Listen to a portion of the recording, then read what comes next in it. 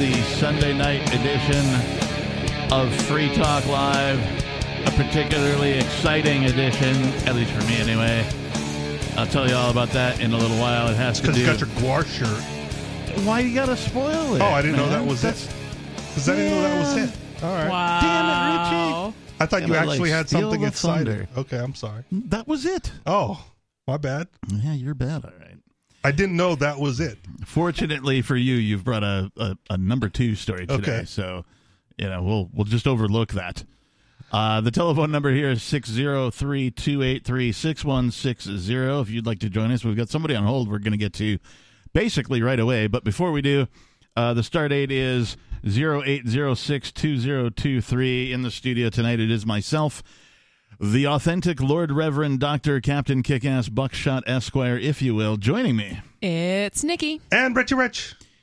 So without further ado, let's go to the phones. I believe this man is named Brandon. Is that correct? Yes, that is correct. Hey, Let's go, Brandon. You are on Free Talk Live.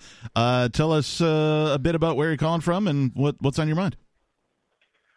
So I'm calling from the Lafayette Parish Correctional Center. It's our local jail here in Louisiana. Okay. And I was just calling because I wanted to tell you guys how much I love the show and, show my support and give a shout-out to Aria and tell her to keep her head up. Oh, that's awesome, man. That's awesome.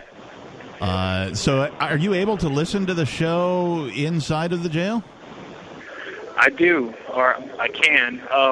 It plays like 3 hours from now, but it is the only radio programming that I listen to religiously as of like January of this year. So can you tell us a little more about your incarceration, or is that confidential information? I go to a pre-trial date this week, and I can't discuss it too much over the phone. So you're not convicted yet; you're just being held until trial. Yeah, I'll call back another time after I take a plea offer. Yeah, no sweat, man. So have other than listening to the show, has that been your only interaction with Aria? That is correct. Okay, all right. Well, I'm sure she appreciates it. I don't think that she's able to listen to the show where she's at. She's going to have a lot of catching up to do when she gets out. Yeah, hopefully Riley keeps pumping out those digest versions so it doesn't take her, as long. Is there anything else you wanted to talk about on the show while we got you on the phone? No, not really.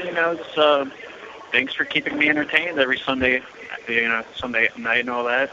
You guys are awesome. Brandon, we thank you for listening, and say hello to anybody else who listens to the program as well. We appreciate you. Have a good night, man. Yeah, spread the message. Prison ministry. Yeah, totally. Yeah. If you are in prison, your number one thought should be freedom. Yeah. Right. How do I get it? How do I get the heck out of here? How do I achieve it once I'm out of here? How do I get even more of it than I had before I was in here? And if you can spread the message of freedom amongst those who are imprisoned, I think it's common knowledge, or at least I hope it's common knowledge, that the United States of America has more prisoners at this point in space and time than even the gulags, of the day had. No one has imprisoned more people than the United States prison system ever in all of Earth's history. And most of that, again, victimless crimes. Victimless crimes, drug Mostly violations, drugs. Yep. Possession, stuff like that. Well, they profit off of people being incarcerated. Yes, they so do. why wouldn't they create a system in which almost everything is illegal? Well, illegal Is that a for failure us. of capitalism? Is that a failure of capitalism?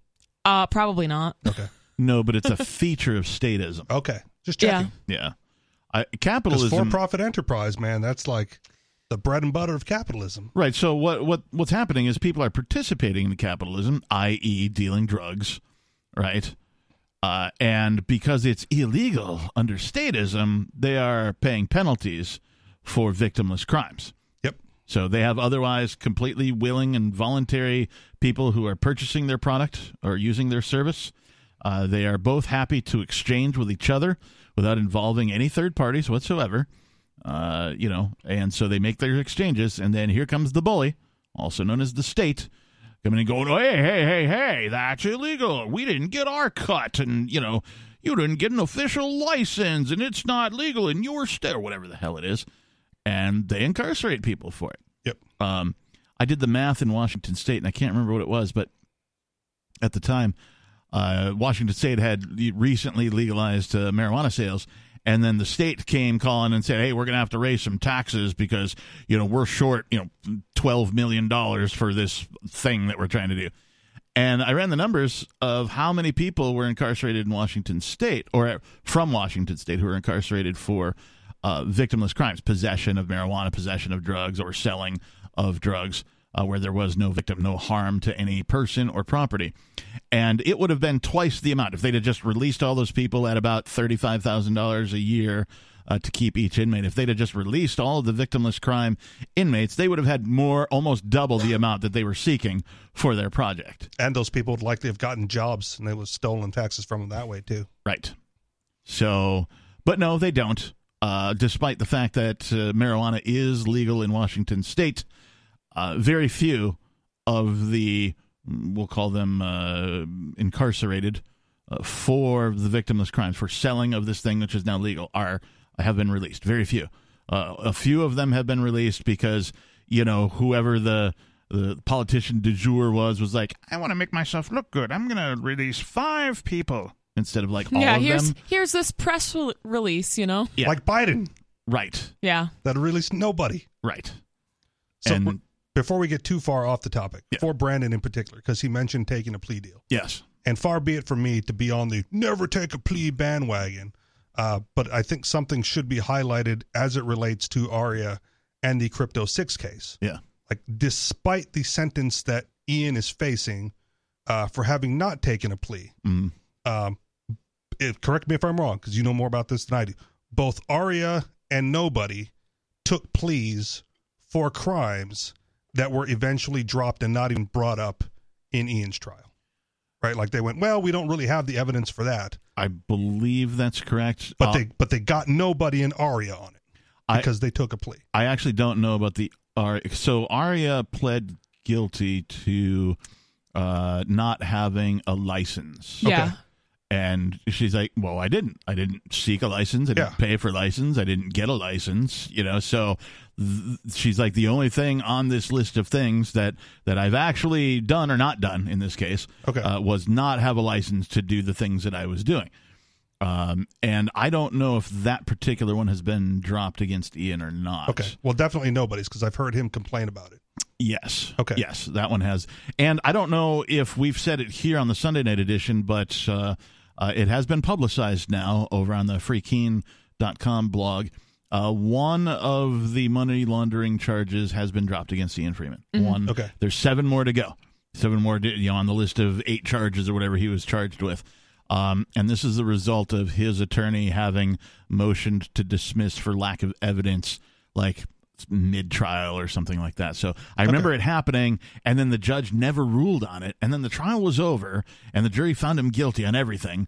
And then, like, months later, they're circling back around to this thing because they can't actually settle the case until this motion gets settled that his attorney made. So hopefully there's more good news coming in the future about those things. But that to me was just like, oh my gosh, this is the best news I've heard about this case, like, since it happened, since the raid happened. Okay. So that's there too. So my point, just be wary about taking the deal. Yeah, totally. Right. It seems easier because the penalty you're facing is so much greater as they stack it against you. Yeah. But if they don't have the evidence for it, right, and they're not going to get you anyway. Well, there was another member of the Crypto 6 who I'm not going to name. Yeah. But they were trying to get this person to take a plea deal. They said, no, you don't have anything. And then they dropped all of the charges. There you go. So again, not sure what situation Brandon's in. Good luck, especially if it's a victimless crime. One of those state actor things. But some people may not be aware. I think most of the regular listeners to Free Talk Live might be aware. But if you're just tuning in or you're a new listener, most court cases do not go to trial. They are settled by plea deal. Right. And they have the way their methodology is such that this is what they do. They load up we're going to charge you with these 40 things or whatever, that big list of things, right? And that's designed to scare you. Mm-hmm. Yep. So that you're like, oh, man, am I going to beat all of those charges? So if you only pleaded these 2 charges, right. You won't have to, we're going to threaten you with life in prison. Right. But if you do this, it's just a fine and house arrest and this, that, and the other thing. Which they definitely did to Aria. Yeah. That was one of the reasons why she took the plea on the one. And they did it to nobody as well. Right. So this is their standard operating procedure, is what I'm saying to our listeners, is they will load up as many charges, even if they're BS charges, they have no evidence for it. They will just load them up to make it look like you are facing like the most possible time and penalties that you could possibly face when they don't even have evidence for most of them. Yep. Mm-hmm. And so you're absolutely spot on, Richie Rich, with that particular comment about that is what they do. They will load these. If they don't have evidence for any of it, it's just all for show. It's all designed to scare you into taking the plea deal, because that's what they want. They don't want you going to trial. Right. They know that if everybody who is facing some sort of a charge took their case to trial, the system would collapse tomorrow. Yeah. Literally. I just also think there's too many hardcore libertarian liberty people going like, never take the plea. You got to fight it from the beginning and use our method, right, to beat the state. And that doesn't factor in the individual case that some people might be facing. Right. So, yeah, sometimes it might be better to take a plea deal. It might be. Well, it depends on the situation. Like if you're talking about somebody who's like a single parent, for example, right? It's probably important for you to get out ASAP, right? And it takes time to take a trial to court, and the attorney, and maybe it's money. Yeah. There's all these a lot things. of factors. Yeah. A lot of things play into this, and most people, even if they do fight these things in court and try and take it to trial, they lose because of money. Yep. They run out of funds to fight it. So the land of the free, if you can afford it, is really what's going on here. And even then, it's not really the land of the free. You can be more free if you happen to have enough money to pay attorneys to get out of things like this, or political connections. But the system will bleed you dry. They will take every last dime you have trying to prosecute you. If you have high enough political connections, you can walk into the White House with a bag of cocaine and leave it lying around, and nothing happens to you. Yeah, it's funny, like the January 6th thing. Like they got facial recognition going on. They're like, oh, look, it's Dave from like southern Iowa. He lives 6 months later. They're still parsing through the footage. Yeah, but they can't find out who left the bag of coke in the White House. We don't have cameras in that area of the White House. Yeah, I mean, they know. Call BS. They know. They must know. They're just the not person already it. took a plea deal off the record. Yeah. Please pardon me, Dad. Right. I mean, is there any question in anybody's mind whose cocaine it was? No, the question is who brought Hunter's bag of cocaine into the White House? Like that's Hunter, of course. That's the proper phrasing of the question. Who dropped Hunter Biden's bag of cocaine in the White House? Could it have possibly been Hunter Biden? Yeah. But either way, that's what political connections get you, right? Street guy, lower guy, middle class, people like us. Even, you get a small bit of cocaine stuck on your shoe because you walked through the wrong neighborhood. Like, busted, that's possession. Get ready for some years. But not the politically connected. No, definitely not. Then it's a family issue. A family issue. We respect your privacy. We appreciate you respecting our privacy while we deal with this internally as a family. Yeah. It's really not for you guys. It's a family thing. Yeah, they don't let everybody else go that way. Yeah, no. Yeah, no thoughts and prayers for cousin Dave, who's doing, 20 years in the joint. For he's a menace to society. Yeah, exactly. Yeah. But Hunter, he's fine. Yeah, he's good. Yeah. Oh, and he gets to keep his laptop, too. Yeah.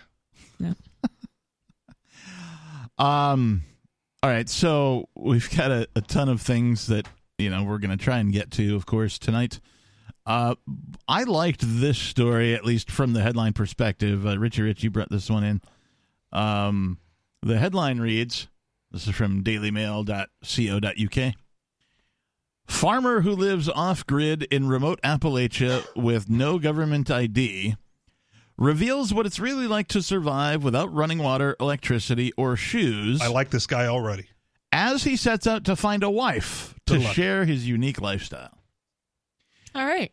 Now, when people who aren't familiar with libertarianism or anarchism or the philosophies of freedom, the non-aggression principles, stuff like that, when they first sort of come out of the fog of statism, a lot of them, have that. They're like, oh, man, I'm going to go run off into the woods and just, exit the system completely. I'm going to, homestead. I'm going to live off the land. More difficult than you think.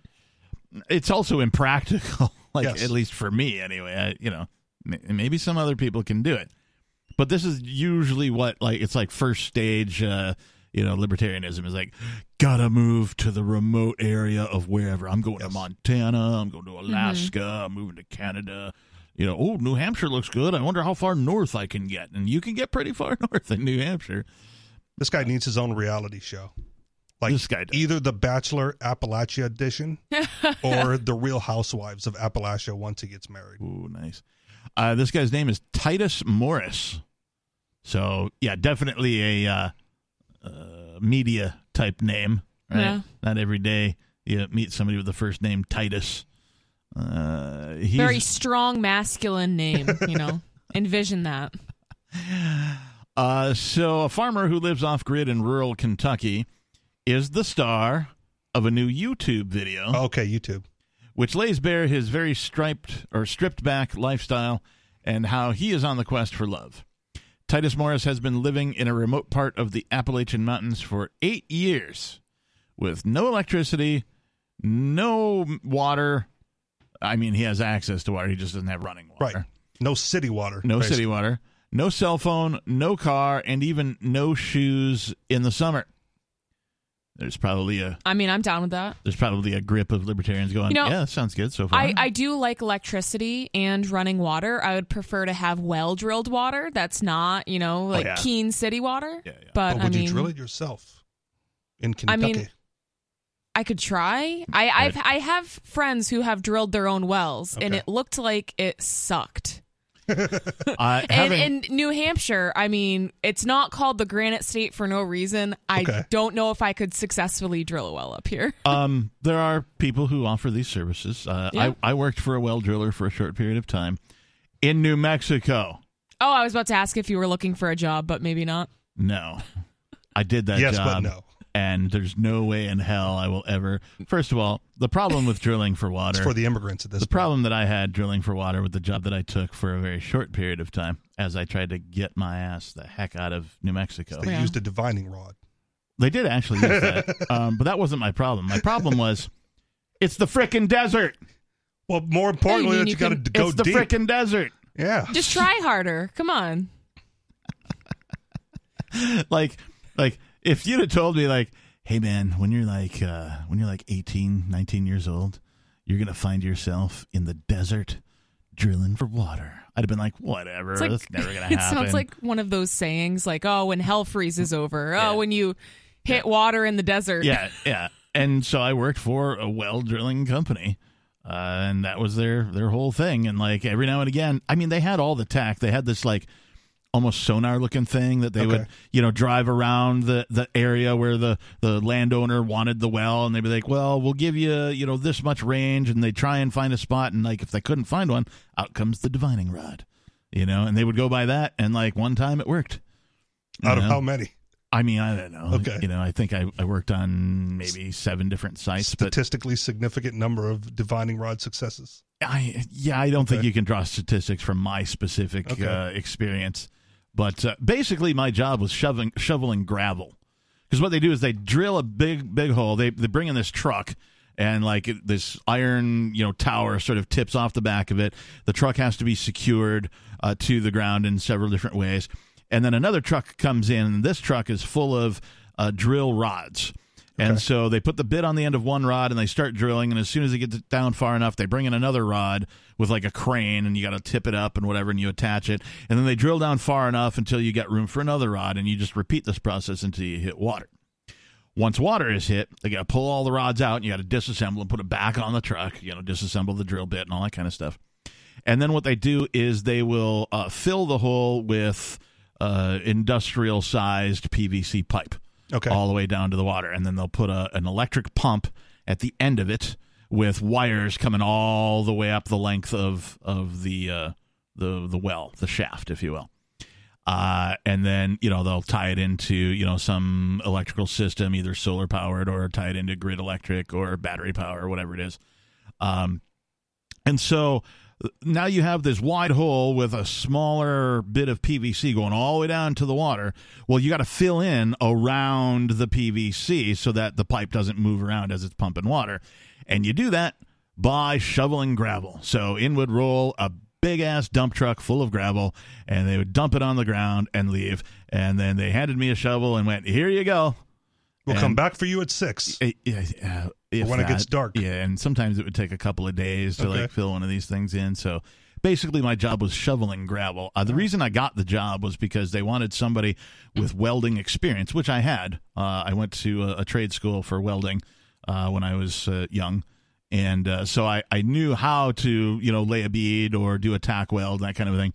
Because every now and again, one of these steel rods might need some attention, or something on the truck would break and you need to reinforce it, something like that. So they wanted a laborer, but if something went awry, they wanted somebody who could, pop a weld if they needed to. Got it. I never did any welding for these people. All right. I shoveled, and that was it. That was my entire job. They paid me cash under the table, no overtime, 10 to 12 hours a day. And that is what got me the heck out of New Mexico. Nice. How deep are the roots of a cactus? I have no idea. All right. Yeah. I'm sure we could find that. But the well was much deeper. Understood. But I mean, that might be I'm ignorant to this, but I've just given it some thought. Right? Cactus need to have some sort of water source. Right? Cacti, sure. So, if those roots go deep to a water source, that might be. So they don't. They don't? That's the answer. I think they just don't need a lot of water. I know they don't need a lot, but they need something. Well, I believe they collect moisture from, what do you call it? When the night changes to day. Oh, the dew? Dew, yeah. The moisture, humidity, and that kind of thing. Condensation. That's the word I'm looking for. 603-283-6160. Are you a cactus? Have you ever drilled for water? Are you in jail? Give us a call. It's Free Talk Live. More coming up. Free Talk Live is brought to you by Dash Digital Cash. Dash is the cryptocurrency designed to be used for spending. Unfortunately, due to government meddling, the company that partnered with Dash to offer Dash Direct is leaving the crypto business. However, they weren't the only provider of discounted gift cards for Dash. BitRefill.com has been accepting Dash for years and has a ton of big-name retailers and brands, including grocers, gas stations, phone refills, Amazon, and even prepaid MasterCards. You could actually live off your Dash using BitRefill.com. Plus, many of their gift cards come with a discount. Dash is one of the oldest cryptocurrencies and is widely available on exchanges and in multi-crypto wallets. It's easy to get and use Dash. Start by learning more at Dash.org. Thanks to the Dash DAO for sending us 32 Dash per month to promote Dash on the air. Visit Dash.org to learn about Dash. Dash.org.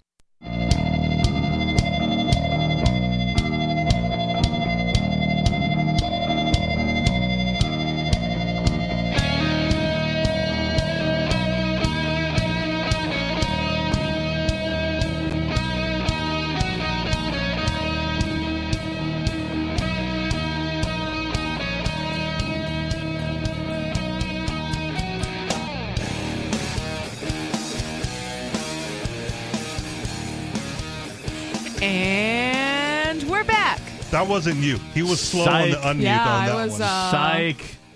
Yeah. That was the last time I you didn't told even know if somebody it was my turn. You were meditating over there. I was not. Yeah. I was too excited showing you photos on my phone and talking about my nice Guar t-shirt that you Who's showing her so deck kindly. Pics.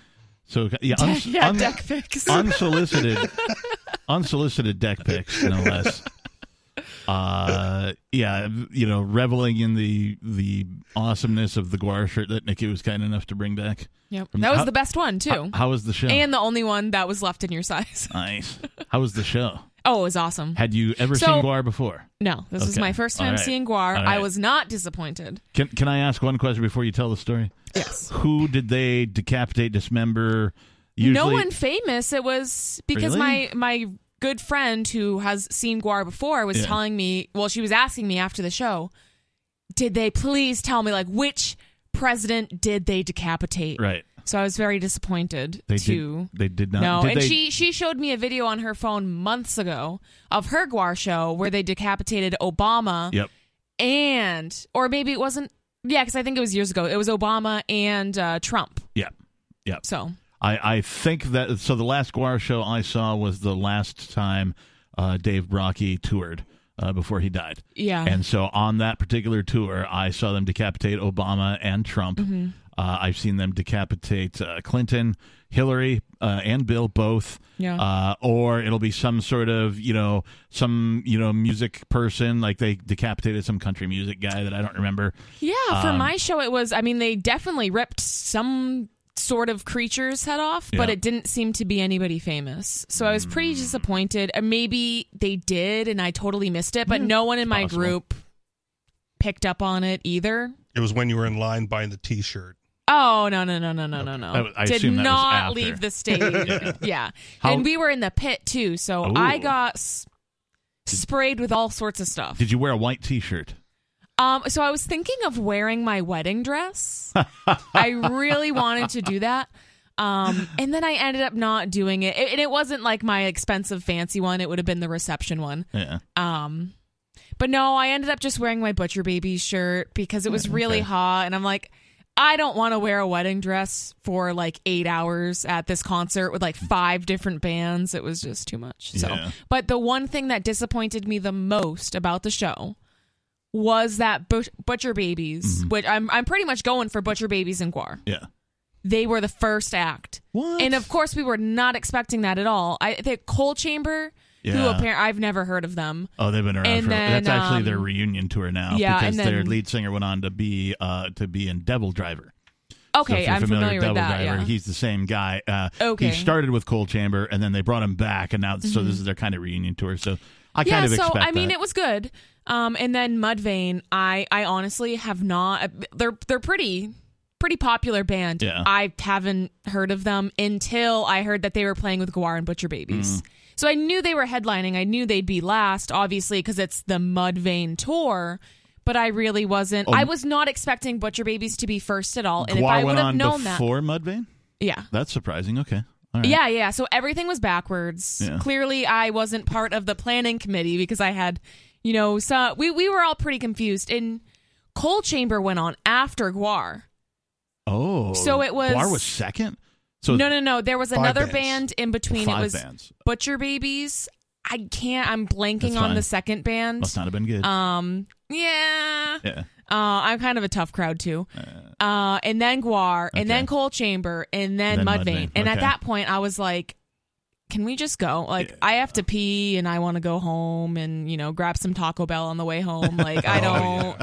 I'm kind of done with standing here right now. So, but overall, and, Mudvayne was good. Like, overall, it was a great show, but...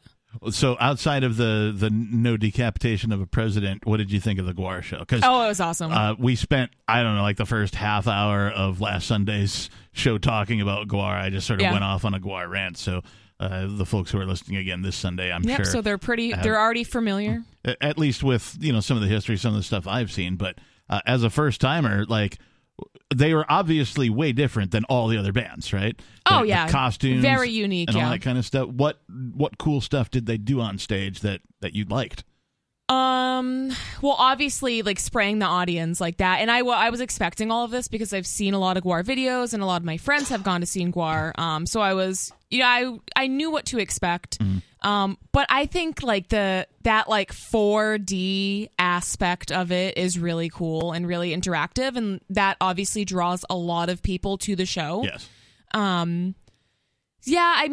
The theatrics is definitely very interesting. I feel like nowadays a lot of bands you go to see, it's like, oh, they're just playing their song, and it just, you could listen to the album, like it sounds the same. They might as well be lip syncing. Like, we're not even sure if they're actually playing their instruments. It's just kind of dry and boring. Yeah. So it's nice to see someone actually putting on a show, being interactive. And I always enjoy shows that are like that more, where at least like people are dancing, running around the stage, interacting with other members of the band, interacting with the audience. To me, that's a really important part of live music that not a lot of bands are doing that nowadays. And you can't pirate the live experience. No, especially not a GWAR show. Right. No, and I mean, like, you can take videos on your phone, but it is not going to compare to, experiencing music live and getting sprayed in the face with fake blood and semen. Yeah, they go to the great extent of practical special effects. They've employed people who are former practical effects people in like indie films, like Trauma, stuff like that, where they like build these polyester suits, these costumes that they wear. Yeah. They have different outfits, so they might have the same person wearing several different outfits throughout the thing. It is literally a theatrical production that just happens to have a heavy metal band front and center. Yeah, and there were like supportive, I wouldn't call them members of the band, but there were supportive people there on stage that were also dressed up. There was one chick that was kind of dressed up like a monkey that would like come hopping on stage, and then she'd go back and kind of, cut the line, or however they, make the blood project from like the chainsaws and, the people's limbs and their head and whatever. So there were people like that. Captain is getting really excited about this description here. I mean, I've seen GWAR a number of times, and they have a crew of people behind the scenes that you don't see. Some of them you do see, like this person you're describing is obviously a member of the crew, but also dressed up so that it looks like they're a part of the show while they perform crew actions. Yeah. Yep. There's a whole bunch of mechanics that go on behind the scenes of a GWAR show. All of the set changes that happen. They'll do pyrotechnics from time to time. They have to refill the bordellos, if you will, of blood, right? Because they'll run out. Like sometimes they'll try and do a thing, and like somebody didn't fill the thing right, and like not enough blood will come out. Yeah, you could tell that happened a couple of times. Yes, but there's all these analog mechanics that go on at a GWAR show that no one is really aware of until you watch. There's a documentary that came out, I think it was last year. I would love to watch that documentary. I think I pinged you the link, but if not, I'll ping you again. It is hands down the best rock and roll documentary I've ever seen. And I'm not just saying that because I'm a GWAR fan. Like the depth that they went to and the ability of GWAR to tell their story of how they do the things behind the scenes that make the show go. Make it, like, for my money anyway, hands down the best rock and roll documentary I've ever seen. And it is very impressive because the music is good. They are skilled musicians. Very, yeah. So it's very impressive to have both simultaneously going on. Yeah. Like a lot of bands, it's kind of like one or the other. Right. So it's really interesting to have a band that's, they are very talented musically, and they're also putting on a great show. For heavy metal fans, you might think that a band like Slipknot is theatrical rock, right? And to an extent, they are. They are compared to every other metal band out there. But GWAR is 5, maybe 10 times the theatrical production that Slipknot is. They put so much time and effort into their sets. Like even Iron Maiden themselves, and Iron Maiden's known for their elaborate sets. They don't put as much into their craft as GWAR does. And Iron Maiden themselves has said, we'd be crazy if we did what GWAR does. Yeah. So I'm glad you had a good time. No, it was awesome. Yeah, no regrets? Really enjoyed it. No regrets. Actually, my only regret, if I were to have one, which typically I don't, but it's one regret. There might be one, a maybe, was not going in sooner. We were kind of pre-gaming in the parking lot for a little bit, just hanging out, whatever. Yeah. Heavy metal parking lot for the win. Yeah, exactly. So we did get there like about an hour early, whatever. If I would have known that Butcher Babies was going to be on first, because like we were really going for GWAR and Butcher Babies, and like Aria's the one that bought these concert tickets. I was going with her friends, like we were kind of like honoring Aria by going to this show. Obviously, like we would love to go to the show either way, but like this was like very much, I don't want to like make it sound like she's dead, but like in her memory, like we were like celebrating Aria as we were going to this concert. And Butcher Babies is Aria's favorite band. Right. Yeah. I've seen Butcher Babies with Aria before. Trying to remember awesome show. They are so like great, like talented, awesome. Both of the lead singer chicks are really hot. Like, everything about them is great. Yeah. So what's the one girl? Alyssa or something? Heidi and I'm blanking on the other chick's name. Heidi's the blonde one. The brunette is the one I'm thinking of. I can tell you in a second. I know her name, but I just we'll can't think of consult it the now. magic rectangle. Yeah. But yeah, I just wish I caught their full set. But that's I guess the only thing. How much of their set did you catch? Two or three songs. We didn't realize, because we never would have suspected that Butcher Babies went on first. So we were like in line, my friends are buying t-shirts. We're kind of just like meandering our way into the venue. And then one of my friends looks at me and is like, Is that Butcher Babies playing? And then we're like, oh my gosh, get out of line. And we all like run. Stage rush. Because we're trying to get t-shirts and stuff before it's a big long line. Yeah. So. It's Carla Harvey. Yes, Carla, yeah. Yeah, she's smoking hot. Yep. Yeah. Yep. And they're both in their 50s. I thought Carla, well, I'm 51, so I thought I was older than Carla. So it's okay then. Well, they look like they're in their 20s. No, yeah, she looks I think like they 37 or something. They have some work done, but sure doesn't take away from the fact that they're both smoking. Yeah. If you don't start smoking hot, the work really doesn't help all that much. That's, yeah. You just that look is fine. true. I Yeah. am older than Carla. She was born in 76, so she's 46 years old. Okay. Heidi, I think, is in her 50s. Yeah. But yeah. At any rate, thanks for the recap. And again, thank you for the T-shirt. That's awesome. Yeah, of course. There's a number of people over the course of time who have gone to shows that I wasn't able to go to for various reasons that I've been like, hey, will you give me a T-shirt? And they'll be like, sure. And then no.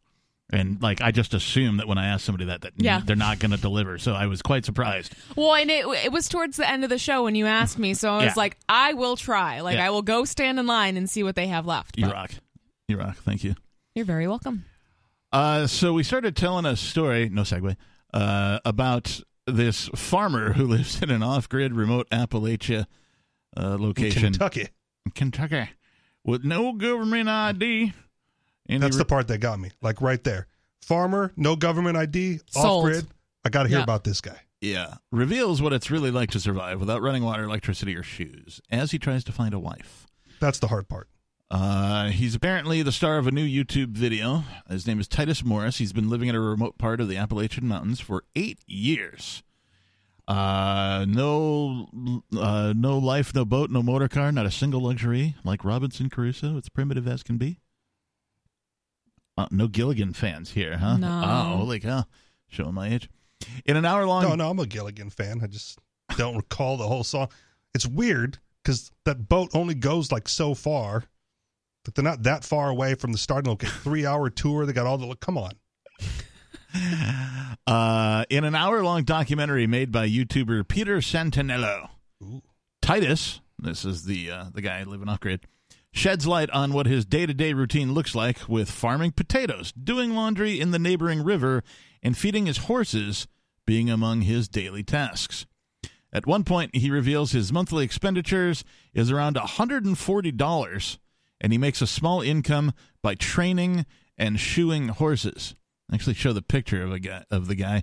He kind of looks like, do you remember Highlander? The first movie. Okay.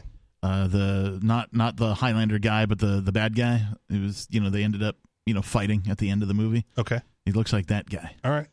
But he's got like fuzzier hair and a big old beard. Looks a bit Amish. And he's standing next to what looks like some sort of a cabin, maybe a mobile home or something. So apparently this guy lives off grid. His outgoings include $90 a month for a landline telephone. That's expensive for a landline phone. Wait. That's on grid. Yeah, okay. The landline telephone would be... is on grid. I'm sorry. I think, having a cell phone would be less on the grid. I'm just calling, hey, fake news. Fake headline. $90 a month for a landline telephone, which has been installed in a shed by his trailer home so he can share it with a neighbor. He then spends around $20 a month on food for his dogs, Sadie and Spartacus, and another $30 on produce that he can't grow, such as bananas or Himalayan salt. After being brought up in a very religious family, Titus continued living as simply as possible. So no doubt a minimalist. You'd have to be. Yeah. While his parents have a computer and electricity, he decided to take things back to basics even further. He says he lives in a similar way to the Amish community, but he does not follow their religion and practices Christianity instead. Adding to the mystery, he has no official form of identification. His parents got him a Social Security number as a child, but he never signed it and later decided to revoke it. Then his birth certificate washed away in a flood, and he's never had a driver's license. He tells viewers, "I don't exist in the eyes of government, but I do exist in the lives of people that know me and my father." That's more important. Yeah, that's amazing. That is like really taking it back to just the reality of life, like all of this made up government stuff. It's all crap. Like none of that is real. Yep. Yeah, it's designed to track you and your every move, and they do so in ways that make even the former Soviet Union jealous. They would be like, "Oh my God, you guys can do what? No, we have to have that now. Oh my gosh, how did you get away with that?" I mean, we mentioned it earlier with the January 6th footage. Yeah. Right? They track people down to like, "Oh, I bought this T-shirt from this vendor, and we're going to go ahead and get the receipt, and gotcha." Yep. In terms of Titus' home base, he lives on a 50-acre plot with about 20 acres being open pasture and the other 30 being wooded. At the beginning of the documentary, the outdoorsman gives viewers a quick tour of his small home. He explains it's a little messy, as he has had a friend staying with him. The open-plan home consists of a kitchen, dining space, and an area to sleep. While it has a normal kitchen installed, none of the appliances work, and Titus disconnected the electricity when he moved in. During the summer, he likes to cook on a wood-burning stove on his front porch as it gets too hot inside. Yeah, that's why grills are outside, because, Yeah. you don't want to heat up the house. In line with his religious beliefs, Titus does not eat any meat, and he never had any dairy or egg products growing up. So what the heck does he eat? Well, he was growing Bananas. potatoes and, fruits and vegetables. Potatoes and bananas? Okay. He shows documentary maker Peter that one of his favorite meals consists of red potatoes, purple onions, and kale with a sprinkle of pink Himalayan salt for flavor. He says his plant-based diet has not impacted his athleticism, and throughout the documentary, he demonstrates his strength, doing everything from climbing trees to backwards rolling off his horse to scaling a rope into the loft of his barn. Titus also says he is in generally good health, and this year he hasn't been sick at all, not even a stuffy nose. He explains, "My thought is, eat lots of healthy food, breathe deep fresh air, try seeing God, get exercise, and do things that strengthen your immune system, so then your immune system is strong enough to cope." Yeah, I mean, he's And if you're in spot isolation, on. you don't get COVID either. Yeah. There is a small outhouse as a toilet, and Titus has formed a dam in the creek, so a deeper pool of water serves as a bath. Oh. Guy can take a bath. This is fine during summer months, but during the winter it can get a little chilly. No kidding. Wow. Who'd have thought? We lost hot water at one point over this past winter. Yeah. Like over the weekend. Like I still got to take a shower, man. Yeah. And it was cold, but, acclimated after about 5 minutes or so. Yeah. I lost electricity like in mid-January for a couple of days. Okay. I think it was less. I think it was around 24 hours, but it was over the course of, like, it went out in 3 p.m. on one day, and it didn't come back on until like 6 p.m. the next day or something. But it was below freezing. It was snowy out, and the house is heated by electricity. So I got one of these. I think it's called a Mr. Heater Buddy. Okay. It's a little propane-powered heater. Nice. Oh, yeah. And it takes those little grenade-looking things of propane. Mm-hmm. Yep. And so one of them, you close all the doors of the rooms you don't need to be in and sort of put yourself in the center of the thing. One of them heated up the place nice. The problem is you have to have ventilation. Okay. So you got to set it up. Like I set it up like on the counter near the window of the kitchen sink and just open that window so it had a constant influx of oxygen coming in from the outside. The problem is those grenades don't last very long when you're heating, 600 square feet or whatever it was. So I went through, I think, 6 of those bastards, being conservative with them. Okay. Using them mostly at night for, okay, let it heat up, and then, try and get some sleep, wake up 3 hours later, and you're freezing, fire it up again, and then go back to sleep, and then wake up 3 hours later, and it's freezing, and fire it up again. More blankets. Yeah. So, buddy. I mean, originally I'm a Wisconsin kid. I know how these things go. Like, I didn't even have to turn it on, but I just wanted to make sure the pipes aren't going to freeze. Yeah. I turned all the faucets on and everything like that a little bit. So, like, I was pretty confident that everything was going to go my way because I had winterized all the systems and that before winter came in. Because, again, I grew up in those, that kind of a environment. I know what the deal is. So, but still, I got caught without having. I mean, I had this backup, but it was barely enough to just go those 2 days. So this is why I'm a big fan of wood stoves. I installed one. Yeah. After that, you did. Yeah. It just got installed this spring. Cool. Yeah. Tested it out. Great. It's what they call a pedestal stove, so it's not a traditional wood stove with like the claw feet and the little round things that you can open up and that kind of thing. But you can still cook on it. Oh, cool. There is a surface on it. The company that makes it, I can't remember the name of the company, but they actually sell accessories for it, like they call it a chicken steamer. It's just this it's a steel cast iron pot, and you can put like a whole chicken in it, and it's got a cast iron lid that goes on top of it. It's like a slow cooker. Yeah, it's like a Dutch oven sort of thing. Yeah, a little different. It's closer to a crock pot. Okay, right, but without the electricity. Yeah, right. It just sits on top of the wood stove and acts as a slow cooker in the same way a crock pot would. So you just put your stuff in it, let it sit all day, and it's done when you're hungry. They also have a teapot that you can for boiling water. They have an accessory you can attach to the bottom of the chimney where you just pour water into it, and then as you're burning wood or whatever, it will heat up this tank of hot water, so you can have hot water on tap. It's got a little spigot on it, so you can make tea or coffee with your hot water or whatever it is you need hot water for.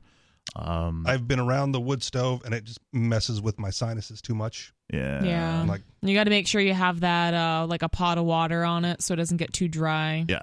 Yep, they have that too, the humidifier.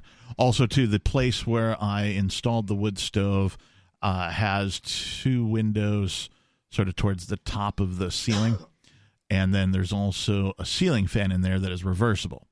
So if I do find myself in a position where like it's getting too smoky because it's clogged for some reason, or I need to ventilate for some, I can open those two windows. I can reverse the ceiling fan instead of pushing the heat down. I can draw everything up, and ittle shoot right out those windows. Summer mode and winter mode on your ceiling fan. Right. Yeah. If you were wondering what that switch was for. Right. And I didn't even know they did that. You can buy I didn't know ceiling that was fans. a thing. You can buy ceiling fans that don't have that feature. Okay. Right. So you can buy the one way it only pushes air down. Right. You can buy them, and they're cheaper by like $10 or something. Right. $5 maybe. Right. It's spend not the money. Much. Yeah. Spend. Get and like, the switch. I think the ceiling fan itself was like $60 or something like that. So they're not expensive. The one I got has both manual and a remote control. So when I lose the remote, eventually I can still control it by getting up and walking over to the switch. Got to reach up and pull the string. 603-283-6160. Would you live off grid if you could, like this guy in this story has? Take it away from the government? Yeah. Let us know. It's Free Talk Live. More coming up, including our number 2 story.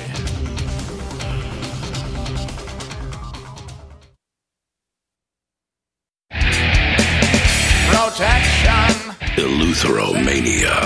The insatiable desire for freedom. Filibuster. Police state. It's the new 3-song heavy metal EP from Captain Kickass. Available now on your favorite music app or get it directly from CaptainKickass.com.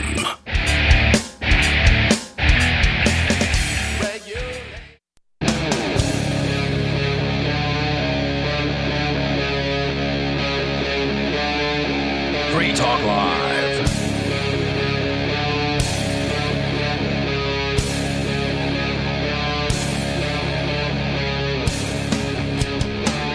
And we're back. And the telephone number is 603-283-6160. That's 603-283-6160. For those of you who can't figure out what the letters and numbers translate into. But if your name starts with S, we're not taking your calls tonight.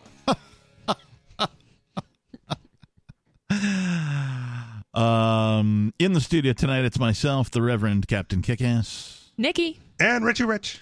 I want to remind everybody that's listening that I did a 3-song EP. You can find out more over at CaptainKickass.com. There's 3 songs on there. I'm selling a USB card that has all 3 songs. It's got all 3 music videos. It's got lyrics. It's got special features, bonus videos, stuff like that. $20 for the thing. I'm also selling the Kick-Ass Bundle, which is a T-shirt, 2 packs of Captain Kick-Ass rolling papers, 100% hemp rolling papers, and the USB card for $40. Nice. But the news is that the music videos are going to drop a week from yesterday.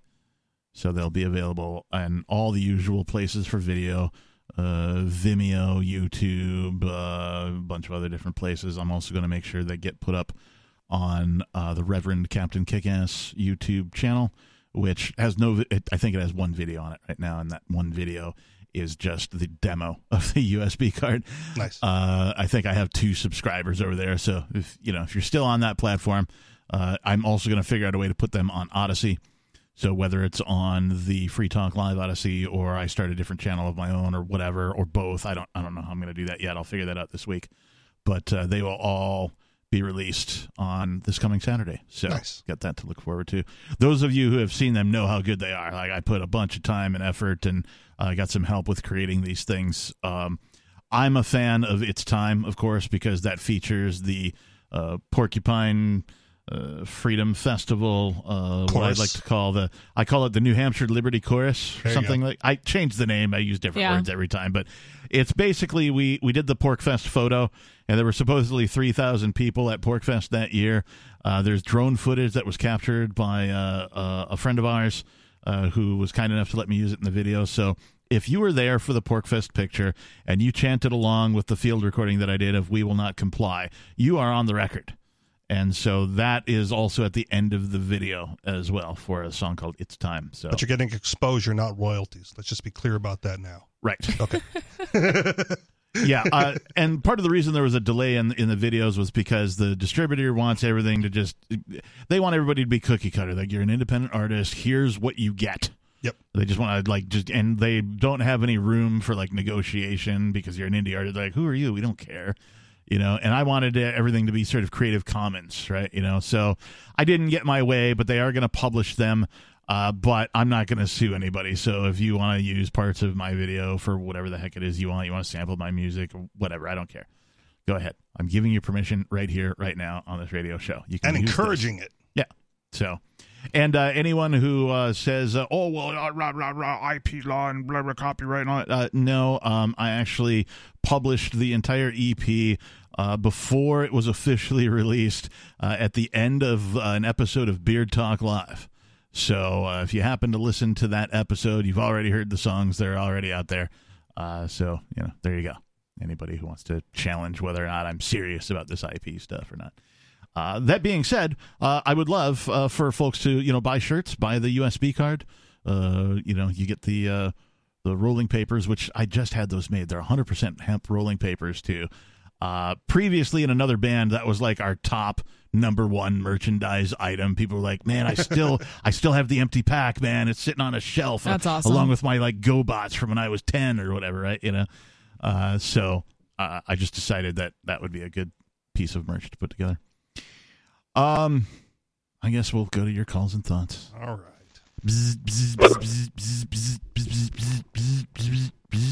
You're on Free Talk Live.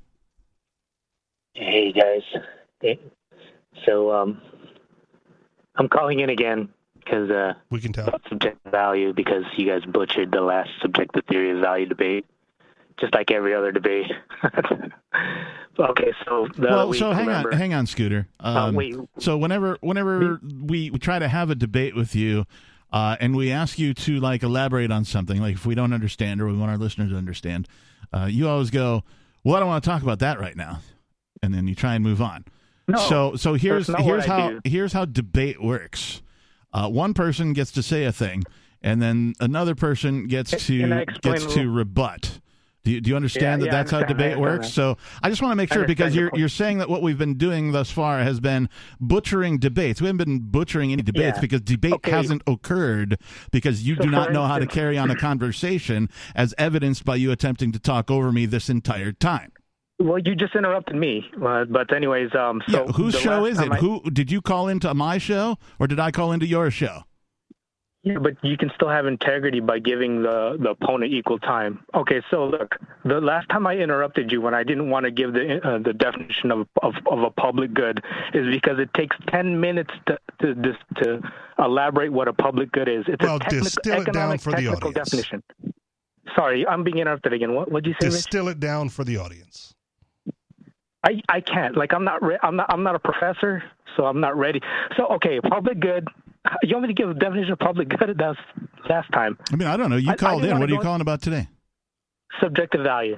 So last time you called in about this, I have like an evergreen article from the Mises Institute somewhere, right, that elaborates on the subjective theory of value specifically for you. And I gave it to the captain. I don't know if he's going to be able to pull it up right now, but at some point. We don't need that. We don't need that because I have quotes from Mises.org and other Mises lectures I can use. Okay. I don't need that evergreen article.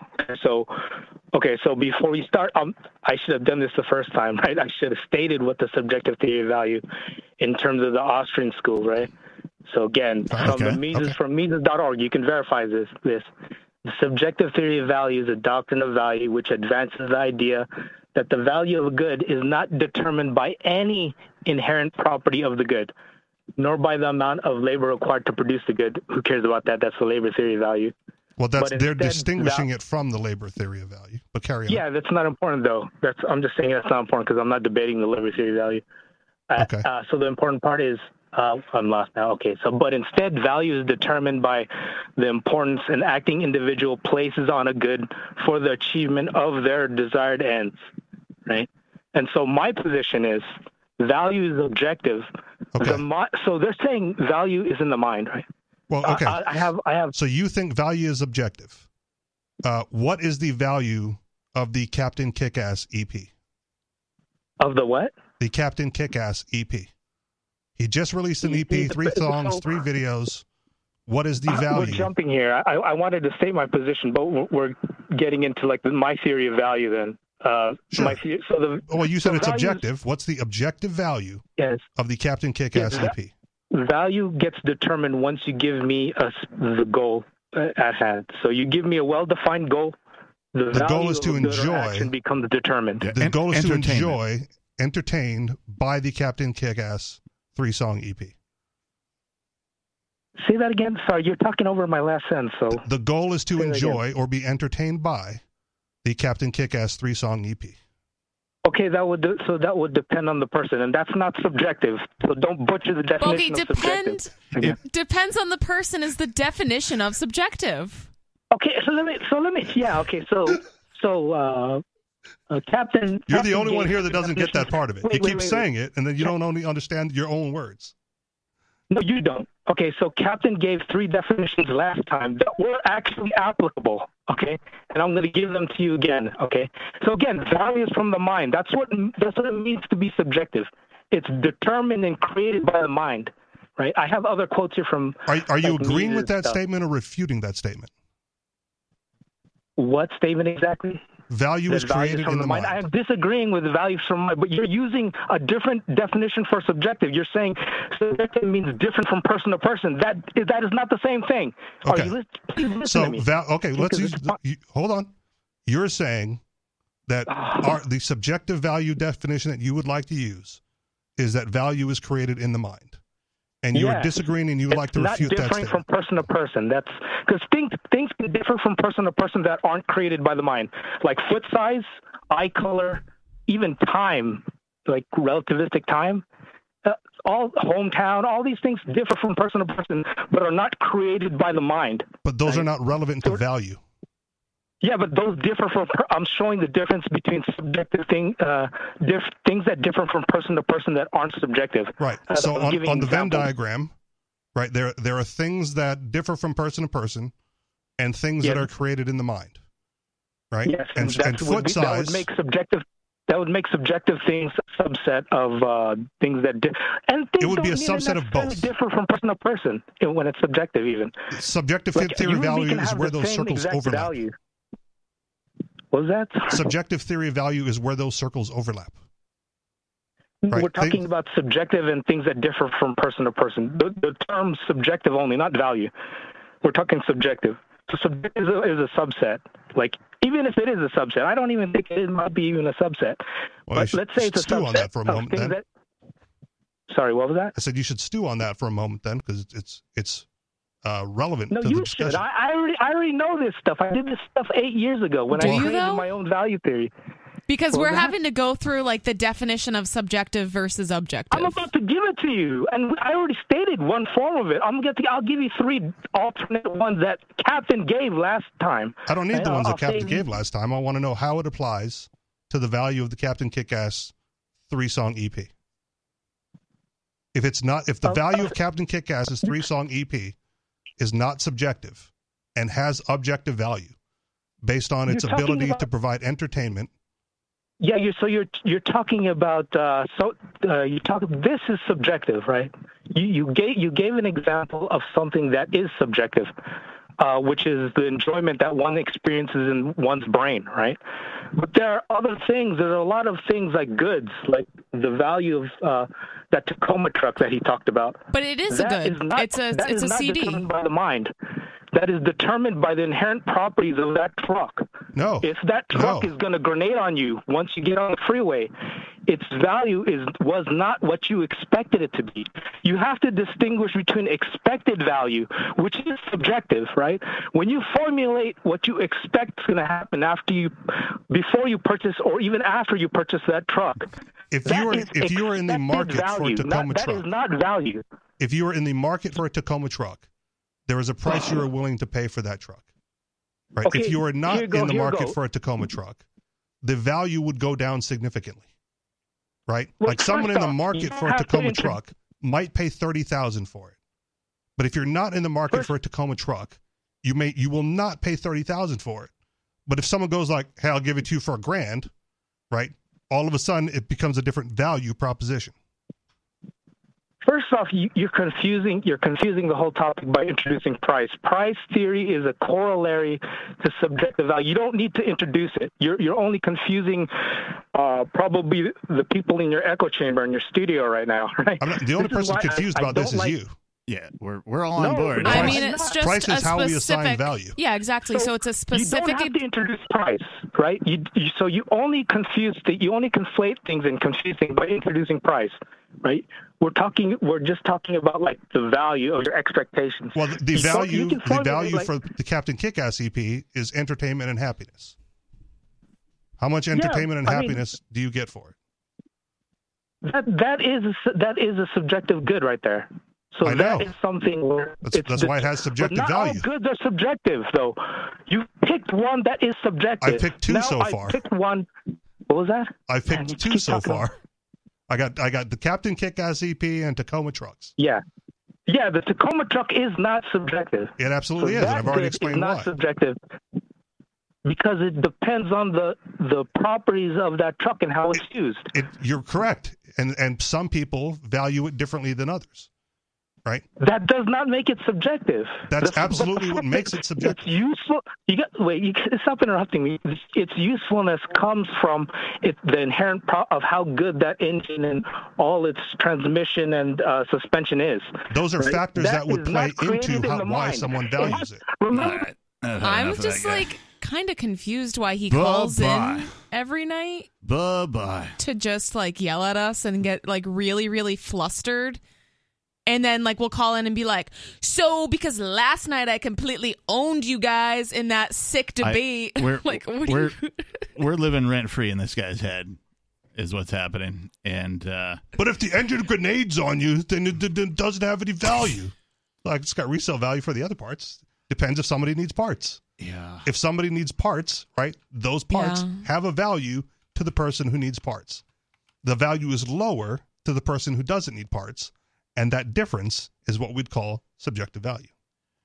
Influenced by or based on personal beliefs or feelings rather than based on facts is the definition of subjective. What is the definition of subjective value? There are no results for subjective value.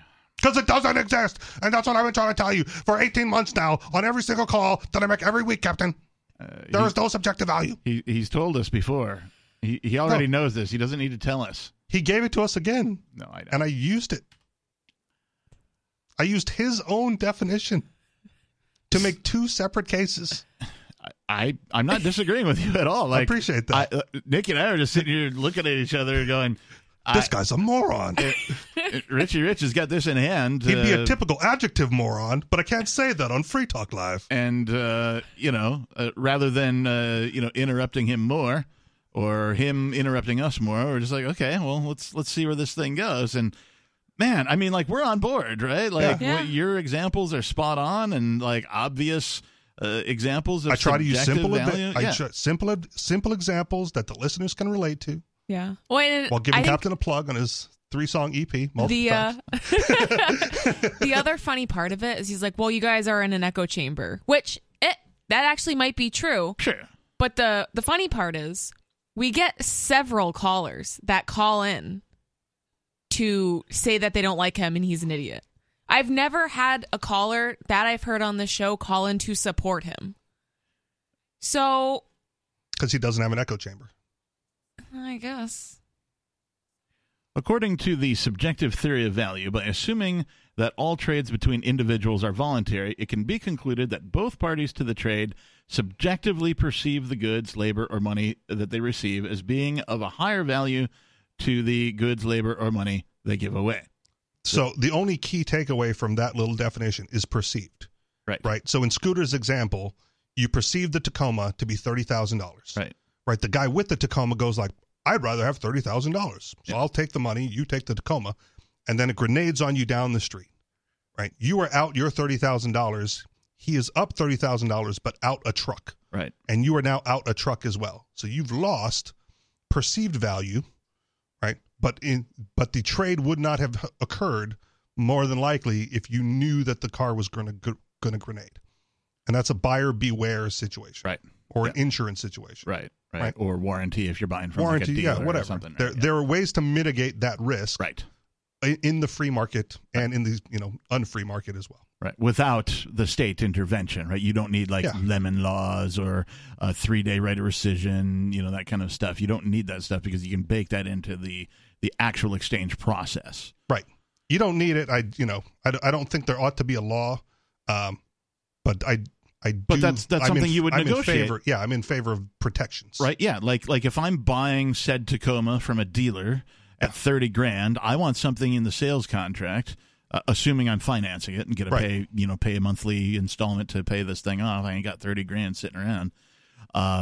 That I would want something baked into the sales contract that says 3-day right of rescission. Yep. If it grenades within X, warranty kicks in, something along those lines. Yep. Right. Something to cover me and protect me from that. There's no reason for a law to be made that, supposedly protects you from that when you could just bake it into your actual sales process. And they would be incentivized to bake it in when they realize that they're not getting as many sales as they otherwise could. Right. Because the dealership down the street is baking it in. Right. Yeah. As soon as that competition kicks in, we better up our game. We better innovate or we're going to go out of business. And the reason that someone would go to the dealer down the street and not your dealership is, guess what? Subjective theory of value. The theory holds that one can create value simply by trading with someone who values the items higher without necessarily modifying them. Wealth is understood to refer to individuals' subjective valuation of their possessions, and voluntary trades may increase the total wealth in society. This is because each participant of the voluntary transaction has gained more value than they originally had. Right. Which, of course, again, is subjective to the individual. Scooter is probably mistaking value with utility. Oh, you might be onto something, and I'm not just talking drugs. Yep.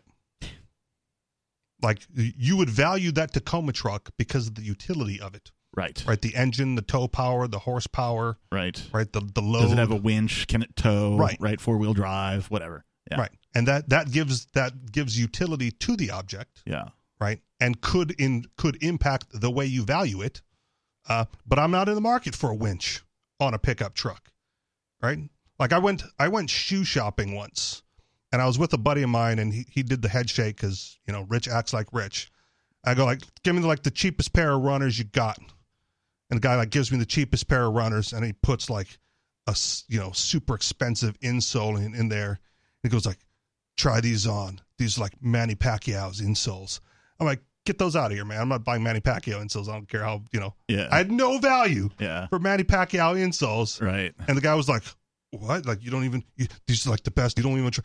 Like, get them out of here, man. I'm paying like $50 for some runners, and your shoe's already $50. I'm not spending $70 to get $20 insoles in there. Yeah. Like, I don't value those. Right. That sales tactic might work on like Manny Pacquiao fans, but it doesn't work on me. Yeah. So just sell me the runners. They fit. My feet are comfortable. Yep, that's They're not it. slipping. I'm good.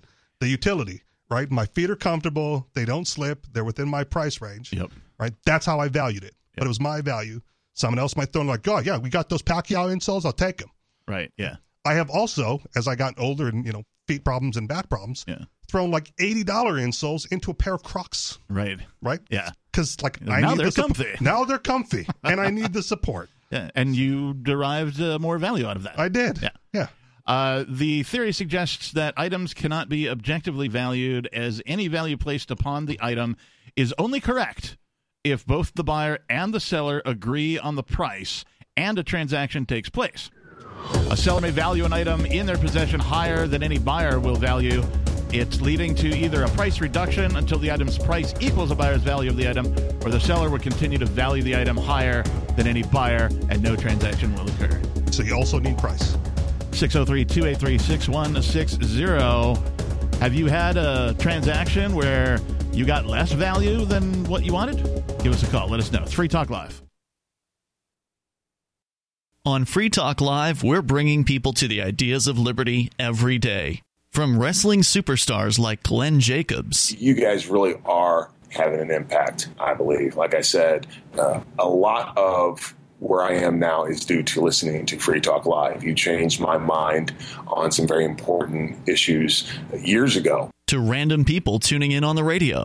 I was kind of stuck in the left-right paradigm. I heard your show by chance on a Saturday night. From there, I went on, joined the Free State Project, and become an amplifier. So, I mean, that's really the reason why I amp is because I know that if it wasn't for you guys being on as many stations as you are, I never would have found the ideas of liberty. You can help more people hear the message of liberty by joining Free Talk Live's AMPS program on Patreon for as little as $5 a month. And you'll get access to special perks. Visit amps.freetalklive.com, amps.freetalklive.com.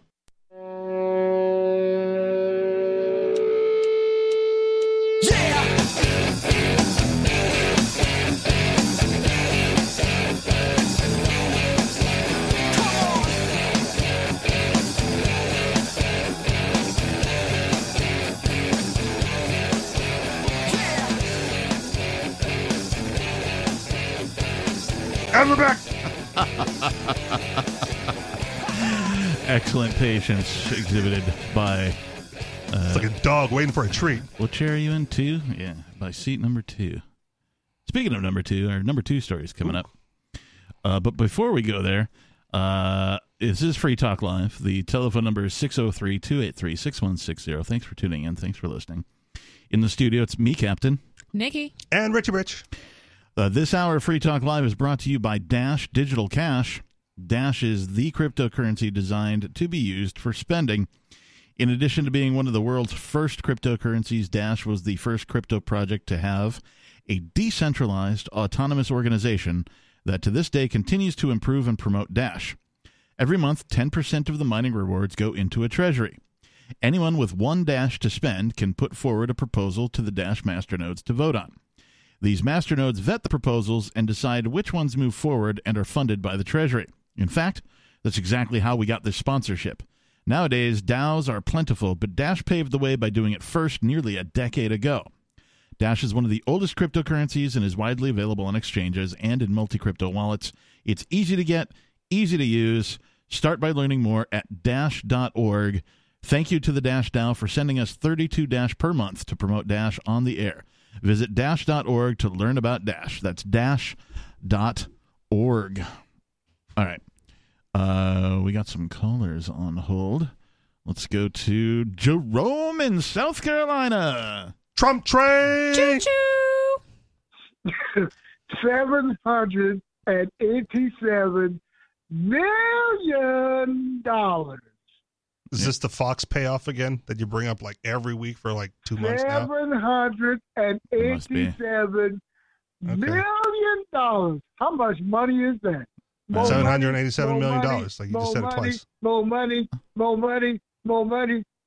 Jerome, are you a broken record? Can you imagine just having that kind of money lying around to pay a fine? Like, okay, we'll pay it. How are you so dumb that you go along with a fool who makes you pay out? Who are you calling dumb? You calling us dumb, You Jerome? have to pay it out. We didn't go along with anything. What are you talking about? He tells the lies, and you got to pay the price. How do you like that? Well, that's how politics works. The politicians tell the lies, and then you pay the price via taxation. Not for $787 damn million, I don't. Well, no, but, you know. Ain't no Democrat ever cost a, hey, there ain't no Democrat ever cost a TV network that kind of money. Because if he has, not even I don't know if that's true. Over our BJ. Not even Bill Clinton over a BJ cost anybody money like that. None of them. No. Well, you got to know, too, that $787 million today in 2023 is, well, probably only worth half of what it was in the Bill Clinton day. And you make like we care that Fox News had to pay the money. Yeah, we don't actually care. I know you don't. So then why are you telling? Why don't you call us about something we care about? It makes me feel good. It makes me feel good. Is that what we're here for? We got people here in Charleston. Make Jerome feel good. They don't want to talk to me. Because we got people in Charleston here who's scared of me. They don't want to talk to me. They're scared of you? They're scared of me, yeah. Why, you might talk them to death? No, because they're Republicans and I'm not, and they don't want to hear the truth. Wait, where are you at? South Carolina? Is South Carolina full of Republicans? You damn right. Hey, they just had Trump here. Was last night some goofy elephant event they put on with the clown Governor McMaster, Master Blaster on, hugging and kissing Trump ring and kissing his toes. So then why don't you move to a more Democrat-friendly place? Look, it's like I told you. I live here because my mom lives here. I love my mother. My mom's buried here. So, I miss her every day. I'm not moving because I get a chance to go and see her whenever I can. I go and visit her grave because I miss her every day. Okay? My mom is the only woman in my whole life, not saying that I'm like a playboy or anything, but no woman I've ever been involved with has ever told me they love me. Okay? I believe that. I don't lay down in bed with them. I never laid down in bed with my mom, okay? And had, as a weird turn. Would say, relations. This segment has taken a sudden turn. Go ahead, Drew. Relations, as the Crumps in that movie, the Crumps, relations, I don't see nothing wrong with relations. My mom's the only woman that ever told me she loved me till this very day. You know what, Jerome? And before she passed away, let me finish. Before she passed away, she told me, "You're all I got, and I all you got." And I hold on to that for forever, okay? Jerome, I want to tell you something. Don't do it. My mom asked me, "Why aren't you married?" You'll ruin the married? special relationship with his mom. My mom asked That's just me, "Why aren't you mean." married?" You know what I told her? Because I could never find somebody like you. That's why. That's why I'm not married. Oh. And I don't intend to That get almost married. sounds toxic. A little bit. But No, Jerome, no. I want to tell you, I do really like you, and I wish that you wouldn't. No, seriously. I wish you wouldn't let politics take up so much space in your head, because I feel like you would have so much more peace in your heart and so much more happiness in your life if you just never worried about Republicans or Fox News ever again. No, and look I how know much joy it brings well, them. I know it can be hard because, obviously politicians are, destroying the universe and, controlling a lot of what we do. And it can be hard to ignore, but I feel like you'd be so much more happy if you just turned off the TV or, found a different hobby. You know why I'm angry? because Mitch McConnell once said to Barack Obama, "We're going to do everything we can to destroy you." And when they said that to him, it was like he said it to me. So now look what the hell. So like this is proving my point, though. Everything you just said, Nikki, just over his head. Yeah. Yeah. I mean, you're right about Mitch McConnell. Like, he sucks. But that's why I don't think about him. The only time I think about Mitch McConnell is when somebody makes a funny meme about Mitch McConnell. Yeah, like making fun of him. Right. That's the only time I like forget he exists. Right. Like 99% of the time. We had a social gathering before the show tonight, and some people were talking about I don't even know who, some politician. Like, oh man, and now what do you think about the blah blah blah situation? And I'm like, I have no idea who this person is or what this situation might be, but this person seemed to think that everybody knows about this somehow. And that's kind of the vibe I get from Jerome. Jerome thinks that everybody is aware of all the things that he's thinking about, but that's not true. You're so deep into this soap opera called politics, man. Hey, I was once told by someone that I live in my own universe. And to some point, that may be true. I mean, we all do to a point. I was going to ask you a question. If you put Jack Smith and Donald John Trump in the room and say, okay, let's have a fist fight, who do you think's walking out of that room? I don't even know who Jack Smith is. Jack Smith. Who the heck's Jack Smith? Jack Smith will whip his ass from one end of the room to the other. Who's Jack Smith? He hides behind his lawyers and he talks trash. But let's go into a room and fight this out like a couple of men. Let's see what happens. That's not really what Who is Jack here. Smith? Yeah. The guy that's trying all this stuff.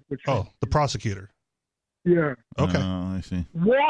This guy's trying war criminals. Okay, don't tell me he ain't a badass. He's tried war criminals. No, he's not a badass. He is a agent. He is an agent of violence. Yeah. And he hasn't tried the biggest war criminals, which is all the other former presidents, including Donald Trump. For all the hell Clinton got over Monica Lewinsky, that don't even and Kennedy caught over letting them the Chappaquiddick deal, letting that woman die like that. Yeah, it's kind of a big deal. This thing with Trump, it's a big deal. It ruined his life. It ruined his career.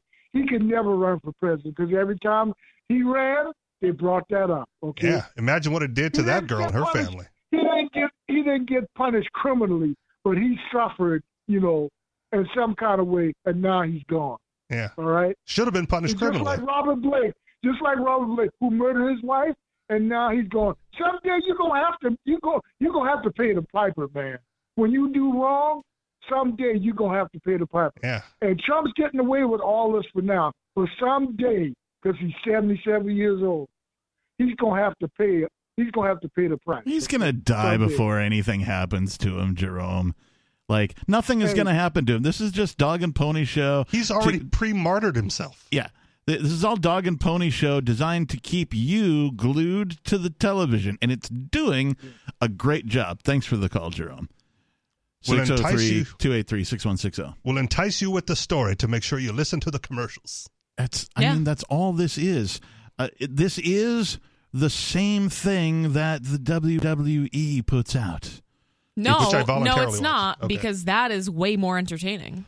That is true. Okay, but the formula is the same. Yeah. Right? When the WWE, when SmackDown is over, right, the good guys and the bad guys, they go backstage and they party together, they drink. Yeah. When the television gets turned off, the Democrats and the Republicans go behind the scenes and they party and drink together.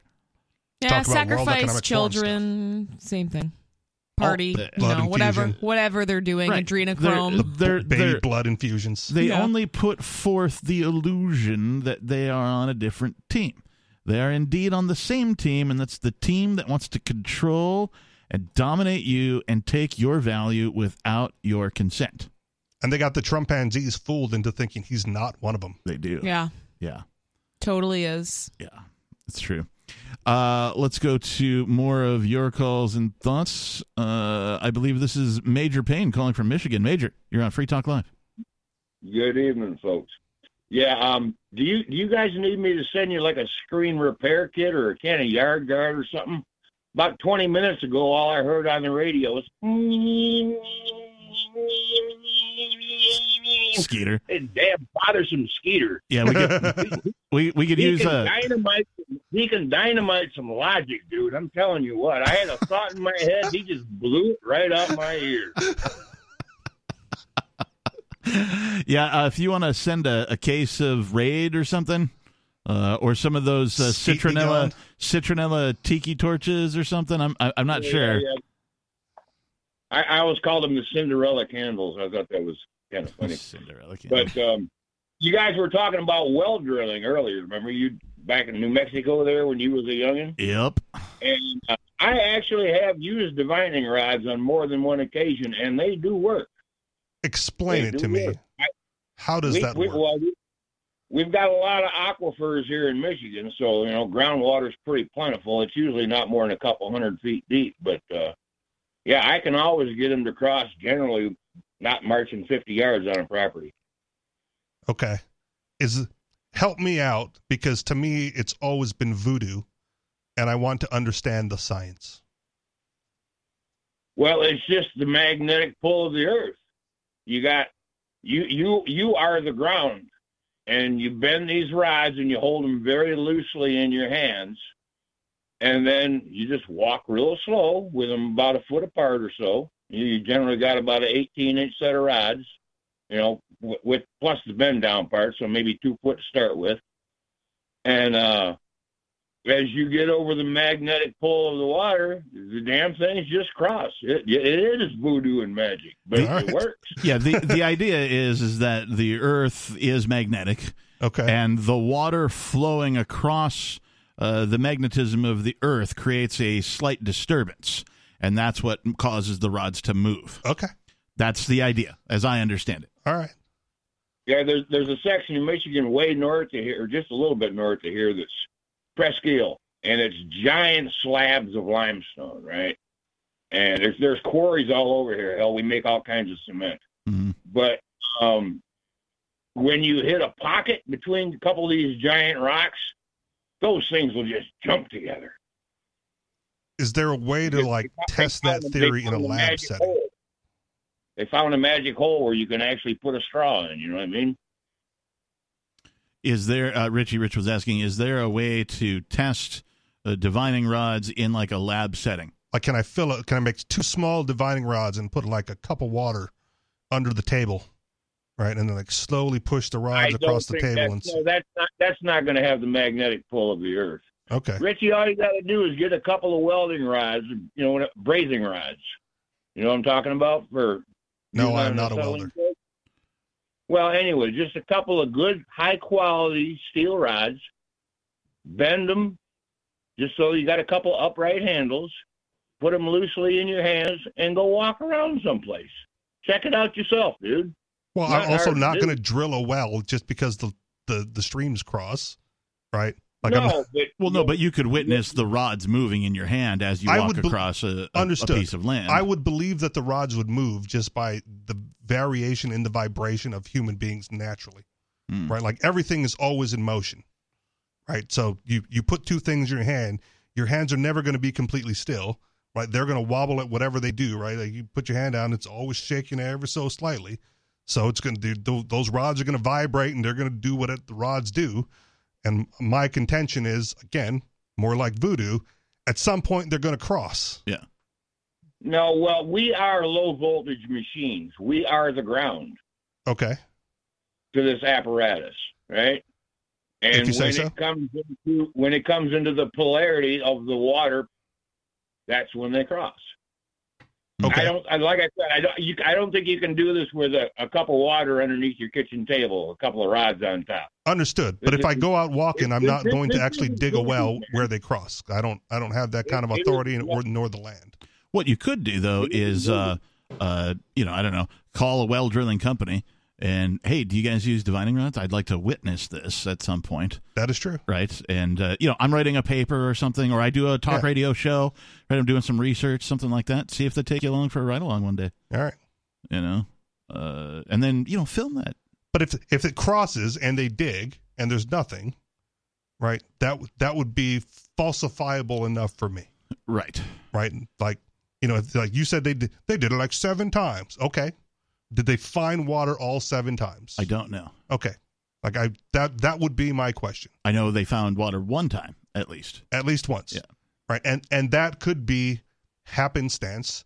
It could be, the aquifer or whatever is long enough or wide enough or has enough area in the ground, right, that they could have dug 50 yards away where the rods didn't cross and still hit the same aquifer.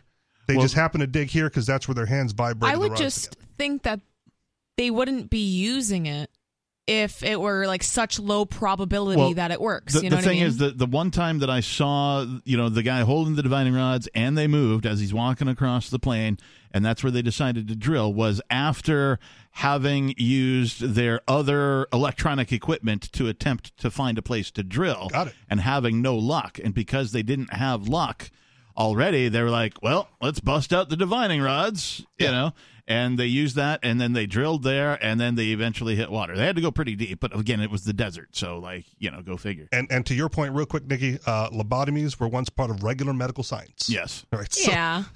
I mean, and then they realized it didn't work, and they stopped using it. I'd rather have this bottle in front of me than a frontal lobotomy. Yes. Aquifers do rise with the land. I don't know if you guys have ever paid much attention to the hillsides, especially out west, but about halfway up, you'll usually find a green band. And that is where the aquifer has risen to the top, and the hill's probably there because of some kind of plate tectonics, which gave the water a passage to get that high. Right. So drill a well near a hill. The first rule of finding water is start where it's green, especially if you're in some place where it's brown. Right. Like that seems verifiable. Yeah. That's kind of why I asked about the cactus, right? I got a kind of a funny well driller story for you. This is when I was about, 30 years old. I played with divining rods and punching wells and such. I was out, and a well company was out punching a well. We just built a $2.5 million house on Lake Michigan. And he's out there with his gizmo banging the pipe and whatnot. And he's down in the pit. And I walk over and I'm observing for a second. And I look at him and I says, hey. He says, yeah. I says, tell me. I've always heard this, but I've never known the answer. I says, exactly how cold is a well digger's ass? And he says, 42 degrees without batting an eye. That's the temperature of groundwater. Oh, my God. Major, thanks for the call, man. 603-283-6160. Let's go to this unscreened caller. What's your name, please? Jerkface McEffingstash. Hey, Jerkface. You're on Free Talk Live. What's on your mind? Hey, I wanted to give a recommendation to Jerome to YouTube Boys on the Tracks. Fantastic little documentary. A lot of people have covered it. It's really great. It's about the Clintons. You'll enjoy it. No, he won't. Also, unfortunately, I don't think he actually listens to the show because it seems that he doesn't understand what we believe in at all. He catches glimpses of it while he's on hold maybe, and then he's like, oh, they're Republicans. And he doesn't really listen to us while he's on the line either. Yeah. He'll say something and then he'll shut up enough for us to say something back, and then he won't even address what we just said. Yeah. He didn't even hear it at all and just move on to the next thing. Dang. Because we platform that's unfortunate. What was the name of that documentary, though, Jerkface? It's called Boys on the Tracks. Okay. It is fantastic. It is compelling. You sit through 4 hours of somebody explaining it to you, and you are just riveted. It's great. That's a big ass. 4 hours. Does anybody even have a 4 hour attention span these days? I feel like they got hour-long ones. Okay. You can see it all over the place. But really what I was calling that sounds like was, something Skeeter needs when he calls into this show. Just give me 4 hours without interrupting me, and I will lay everything out for you. Skeeter had a fantastic subject tonight, which was reputation wallet, and how a free market would adopt a reputation wallet, what it would look like, and all that other kind of stuff. And I was just calling to ask your opinion on a reputation wallet for commerce. It was a great segue for something that didn't happen, but go ahead. Well, he gets totally logged down with definitions between Keynesian theory and Austrian theory, economics, and then everybody starts arguing because no one's speaking the same language. What is a reputation wallet?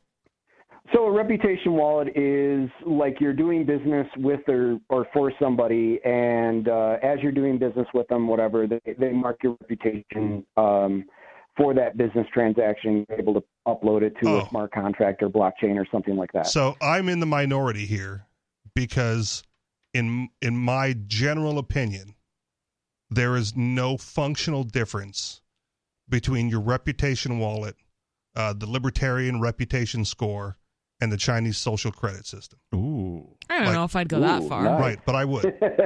Because all three are fundamentally designed to modify individual behavior to conform with societal norms. Wow. Yeah, that's kind of powerful. I'm sort of for it. I do cosplay leftists every now and again. And I'm kind of for it for transactions and fraud and stuff like that. I've experienced a lot of fraud around my community, having people walk off with other people's Bitcoin after agreeing to do stuff. Yeah. And, yeah, reputation would go a long way with grievances and settling that and maybe hitting arbitration eventually. Yeah. But I do see... And that's how the Chinese score started. Yeah, I do see in a world of tyrants how this could go downhill quickly. So I'm not totally against you there. So before the idea of tracking reputation, how did reputation spread? How did somebody know if you were a reputable person to do business with or not? Well, most people lived in small towns and didn't move very far, and it was all word of mouth. But now and then someone left town. Economy. And yeah, then someone left town. Economy. Right? He got run out of town, and he had to rebuild his reputation somewhere else. Yep. So I'm wondering about the whole reputation wallet idea. If, say, if maybe I have a fight with Captain, like I don't like him anymore, I'm going to trash him. Would I be able to just, make up some stuff about him? Like, we had this transaction that never actually occurred. He screwed me over on it. Like, I'm just wondering if there's the possibility for people to not be entirely honest with this sort of thing. Most of Amazon reviews and Yelp reviews right, are for trades that never occurred. Well, now they make you verify. Sometimes. So with Amazon, as far as I know, they make you, or there's an option like you can verify your status as, a real purchaser with your order number. Well, Jerkface, you want to hang on? Yeah, I'll hang on. All right, stand by. We'll bring you back. 603-283-6160. I would like to talk about the darknet reputation score of the Silk Road when we come back. This is Free Talk Live, the Sunday night edition. More coming up.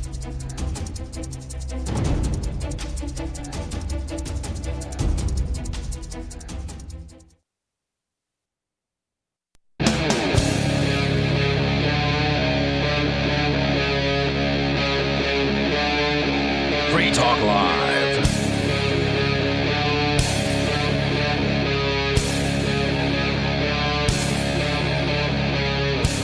And we're back. I feel like he shouldn't get to control the mute buttons when he's doing it. Yeah. What are you talking? I understand what's... I don't even understand what's going on. All right, I think... Unless he double checks it to unmute it properly. I got a little button crazy there. Yeah, getting carried away over there. Yeah.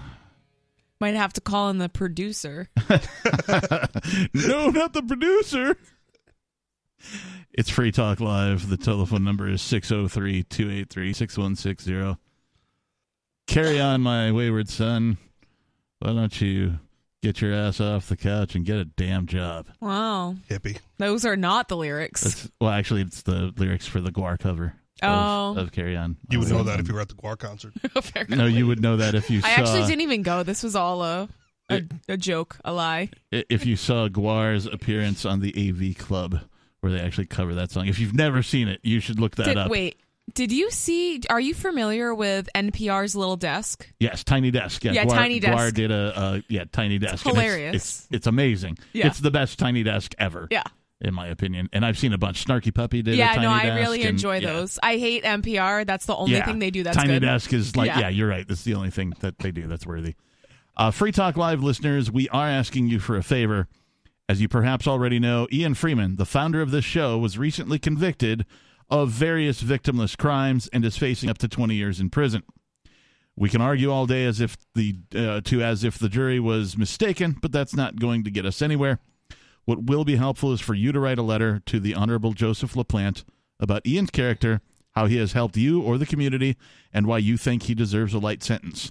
Mentioning things about yourself that give your opinion weight with government would be helpful, such as if you've held an office, if you've had a career, if you volunteer, if you're former military. These are things that would be worthy of mentioning.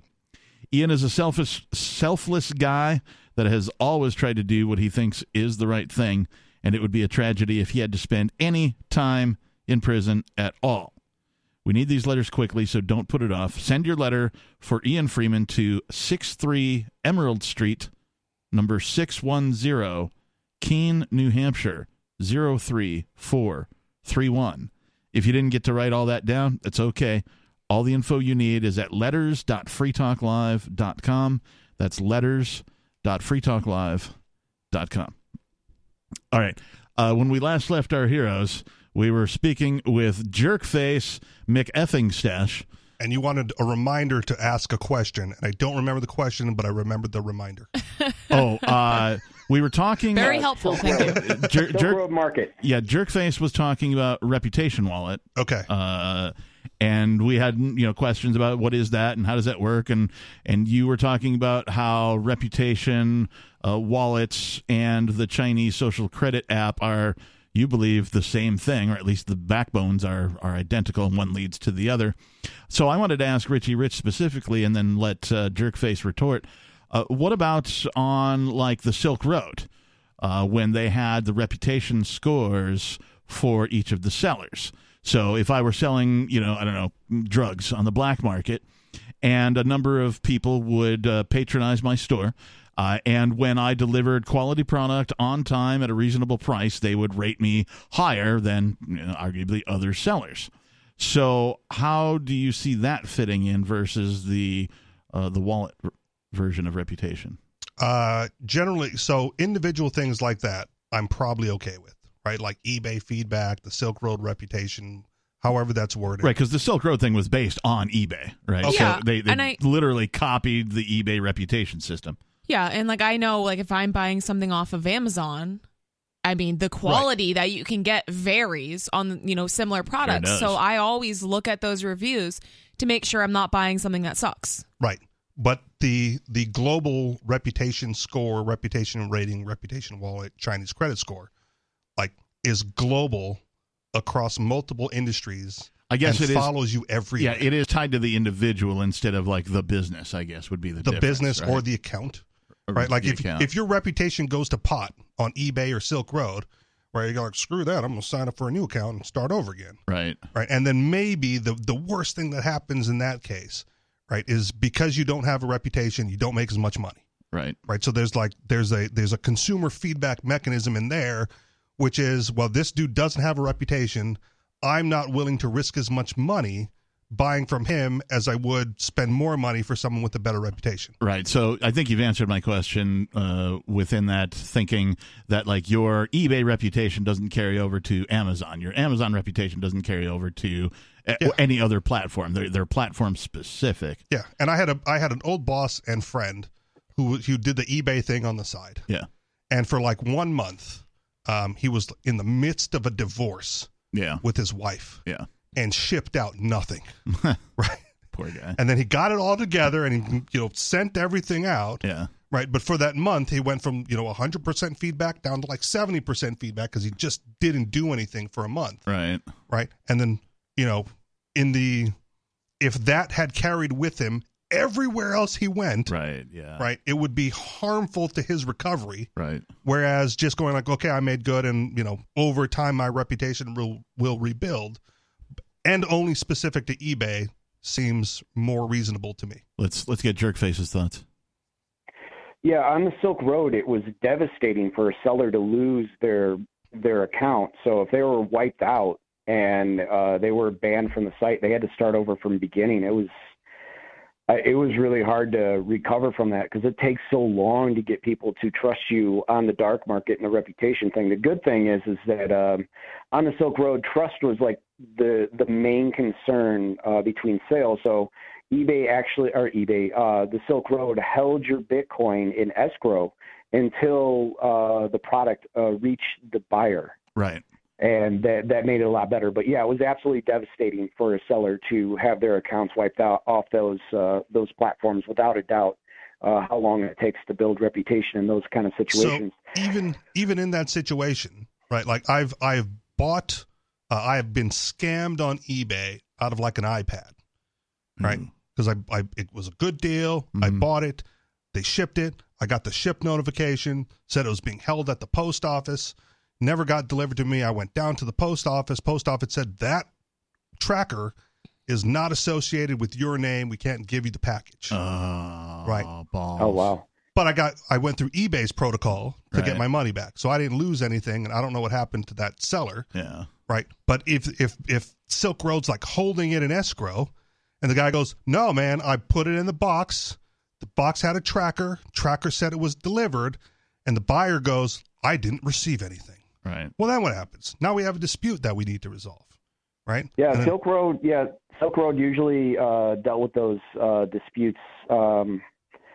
And I'm not really sure on how they decided. I'm sure a conversation took place and they made a decision one way or another to release the Bitcoin back to the buyer or to the seller. And if they release it back to the buyer, right, who received the product, pretended like he didn't get it because of the situation I just described, but in the reverse, right, and gets his Bitcoin back, then the seller is screwed. Yeah, this same thing happens with these third-party ticket resale places like StubHub. Yeah, for example, and without naming names, somebody recently had this happen where he sold some tickets to somebody and sent them, mailed them out, whatever, and then that person said, "Oh, we never got them."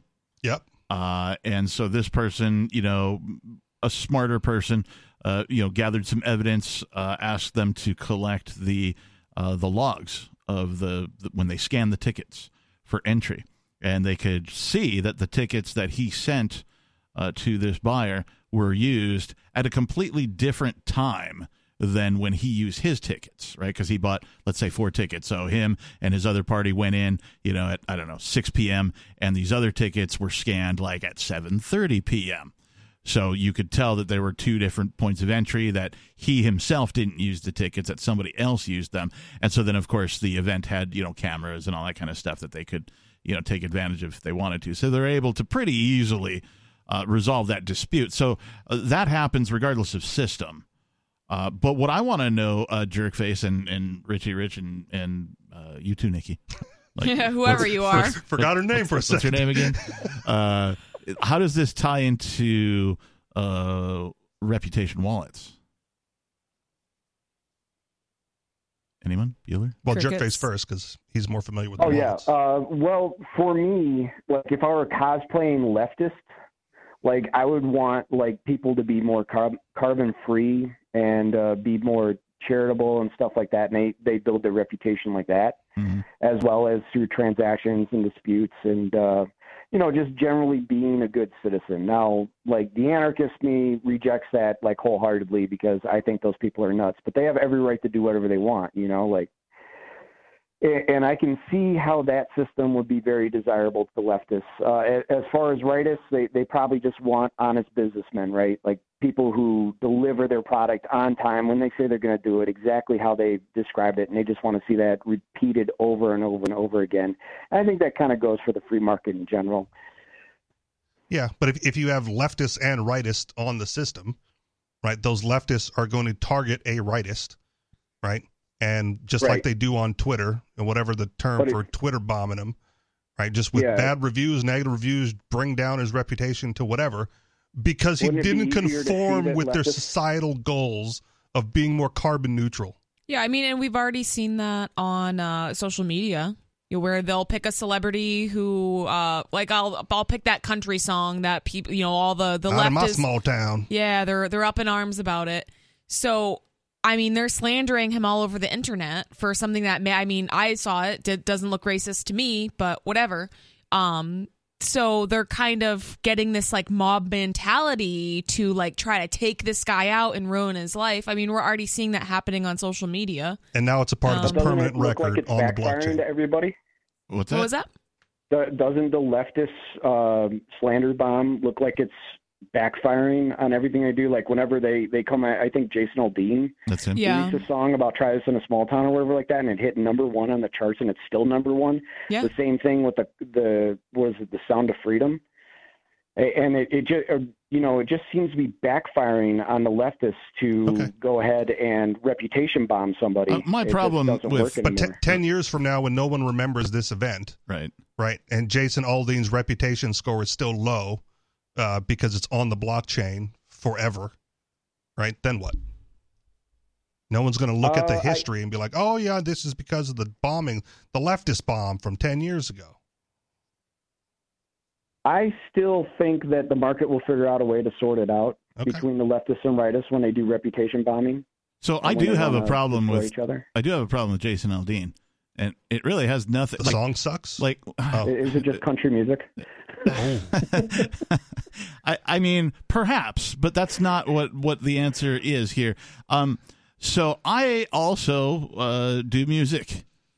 What I never do is make somebody else's song, because I'm a songwriter and he didn't even write this song. So there's all this kerfluffle about a song that this guy didn't even write. Yeah. He can't even write his own frickin' songs. Screw that guy. Crank some Captain Kickass instead. Yeah, but that is a good point. Yeah, they're all up in arms about his lyrics that he didn't even write. It wasn't all the lyrics. It was the video that accompanied it. Whatever. Yeah, which I still watched it, and I was like, well, I don't understand what's racist about this. And then everyone on Twitter was like, well, it's blatantly obvious, so if you don't see it, then you must have a lot of racism yourself that you have to unpack. And I'm like, okay, well, thanks for not helping at all. Let me briefly explain it to you then. Yeah, thank you. A lot of the footage that he used was from Black Lives Matter protests where they were burning and looting. I mean, and then he started it was just on the steps of a courthouse that's famous for lynching a black dude. Yeah, so that's definitely not cool. Well, no. Like, dude, you're doing a video about like anti-black protests on a courthouse steps where they lynched a black dude. What happened here is that this is just good marketing. Okay. That's all that it is. The extreme always seems to make an impression. Whoever the production team was on this music video was like, we got to make a video that really like drills, we're going to piss off the left. Yeah. And rally the right. And that's exactly what they did. It created all this kerfluffle to a point. I had no idea who this loser was, right? This Jason Aldean guy. I had no idea. And yes, I don't like country music, to answer the question earlier. Old stuff. I really don't. There's only a handful of like country, Johnny Cash and the Charlie Daniels Band. David Allan Coe. All right. Not so much. All right. But my point is that this guy is modern country pop, right? He's not outlaw country. Right, no. He's not like a Waylon Jennings or anything this ain't like that. Willie Nelson. It's none of that. He's country pop is what he is. He can't even write his own frickin' song. And his marketing team did a great job producing a video that was controversial, that did more for his career than any other single piece of marketing he has ever put out. I think I also have another thing that I didn't like about him. On Twitter, he made a post trying to appease to the left and was like, oh, I'm sorry, and blah, blah, blah. And I'm like, listen, you cannot reason with these people, and you trying to, and you know, it shows that you kind of don't have a backbone. And I mean, it's a good way to lose your base. Well, and that's the thing. So it's one thing to be like, hey, this video isn't racist. I don't know what you're talking about. To make the statement like, hey, I was not intending for, like, I'm not racist, wasn't intending for it to be perceived this way, whatever. But to like, the way he did it was, I think, in poor taste, and it made me lose respect for him, because I'm like, you have these crazy people who are obviously insane. Yeah. And like, don't even try to argue with them. Like, it's a waste of time, and your actual fans, like the people who actually probably might be racist, aren't going to like that. Jerkface? Culture war is extremely unreasonable. I try to stay the heck away from those crazy people as it is, but going back to the reputation wallet and trying to figure out how does the market adopt a reputation wallet where we can trust each other in e-commerce and doing trade all the time. Is there a way of doing that? Do you guys have any other ideas on how to expand that? Skeeter's got a ton of them he's putting in the comments over here. Start face to face. I thought it was a really great concept, but I know no one's going to adopt what he wants because the rest of the world doesn't want what Skeeter wants. Skeeter just has this thing in his head that's it's got to be that way or, the world ends. Start local, start face to face, branch out from there. If there's stuff that needs importing, right? Find a reputable importer who does more than just the one thing. Sounds good to me. Hey, Jerkface, thank you for the call, man. We appreciate you. 603-283-6160. Let's go to, I believe this is Robert here on Free Talk Live. Hi. Before you were talking about the difference in, you walk across a piece of property with two sticks, and if they change a little bit, then you think that there could be water down below. Divining rods, yes. Okay, so what you're really measuring is you're measuring very, very slight changes, or at least trying to measure very slight changes in the in gravitation. That would be right. That would be a correct. My assumption would be correct, right? So gravitation or magnetics? Yeah, I would think it would be variations in the magnetic field that the Earth is constantly, emitting. Okay, the rods are made out of metal, or are they made out of wood? Metal. I see. I didn't understand it because I've heard of people doing it with wood. Does everybody do it with metal, or does some people do it with wood as well? I think the wood is in the cartoons. Yeah, the only time that I've seen it was literally, I want to say like a coat hanger type of material, right? It was just long pieces of, imagine a coat hanger just, straightened out completely, no bumps or anything in it. And then at the end, it had like a little bend, a 90-degree bend, so you could just hold it in your hand, like finger guns almost. And so you just put that in your hands, and you hold two of them sort of parallel to each other loosely, and then you walk across the plot of land, and as you discover a disturbance in the force or whatever it is, the magnetosphere or the gravitational pull, the rods will pull together or move apart. And sometimes, depending on the strength, like I've been told that sometimes they will even spin if you're holding them in your hands, depending on how strong the force is. I've never witnessed that. I just witnessed them move, a few degrees one way or the other when the guy was holding them. It's a midichlorian count of your water source. Yeah, right. See, I was picturing tuning forks. Yeah, slightly different. Slightly different. Robert? Yeah. Well, I was just thinking, if you measure gravitational force, I know varies from place to place. There is a difference in gravitational force. So, and I didn't know whether you were measuring gravitational force with those things, or if you measure with magnetic. Again, it's voodoo because you're not measuring anything. You just got two rods in your hand, and when they cross, there's supposedly water there. And then you dig a hole, like however many tens of feet deep, and then if you're lucky, you hit water. If you don't, you go, oh, man, I got to use that rod again, and then you walk another 50 yards someplace else and try it again. Well, and the same thing occurs that you just described using, equipment, electronic equipment. Okay. That is supposed to, be able to, sonar-like shoot something down into the earth and tell you where the water table might be, and, then you drill a hole and nothing's there. But humans being electrical sources and being the ground, as the major, said it, it's just a more simplified version of the complex equipment. Sounds like it. Robert? Yes, I see.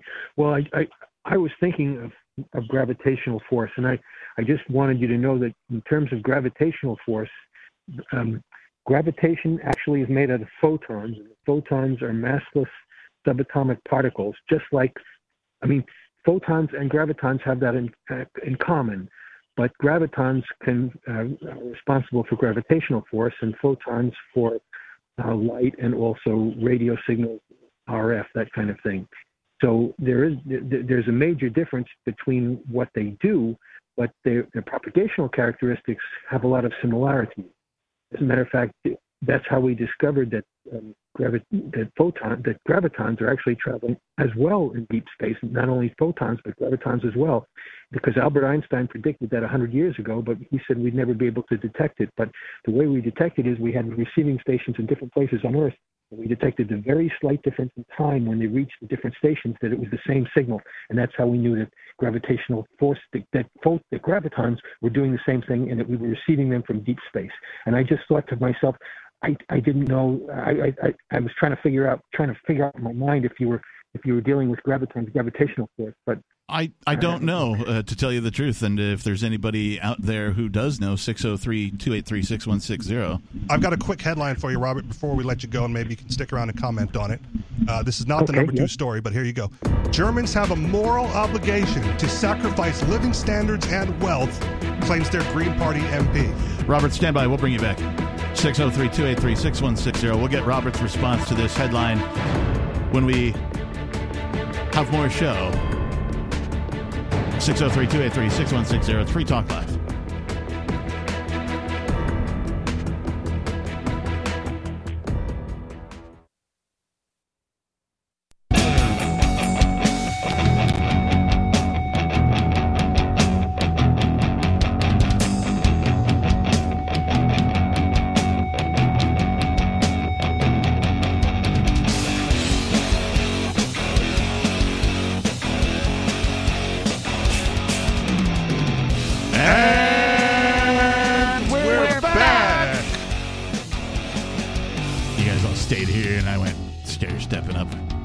Change it up a bit, you know.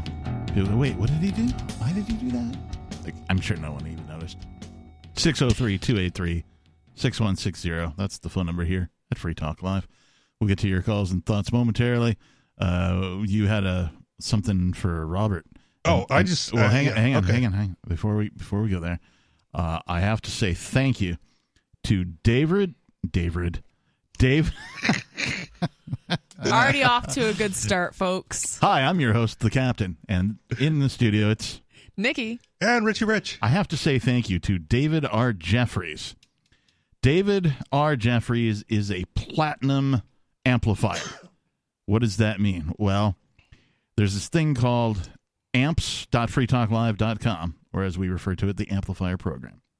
It's a way for you, the listener, to help spread the message of freedom, peace, liberty, and prosperity that we bring to you here on Free Talk Live, and help us get on more radio stations and otherwise advertise, market, promote, and support this show.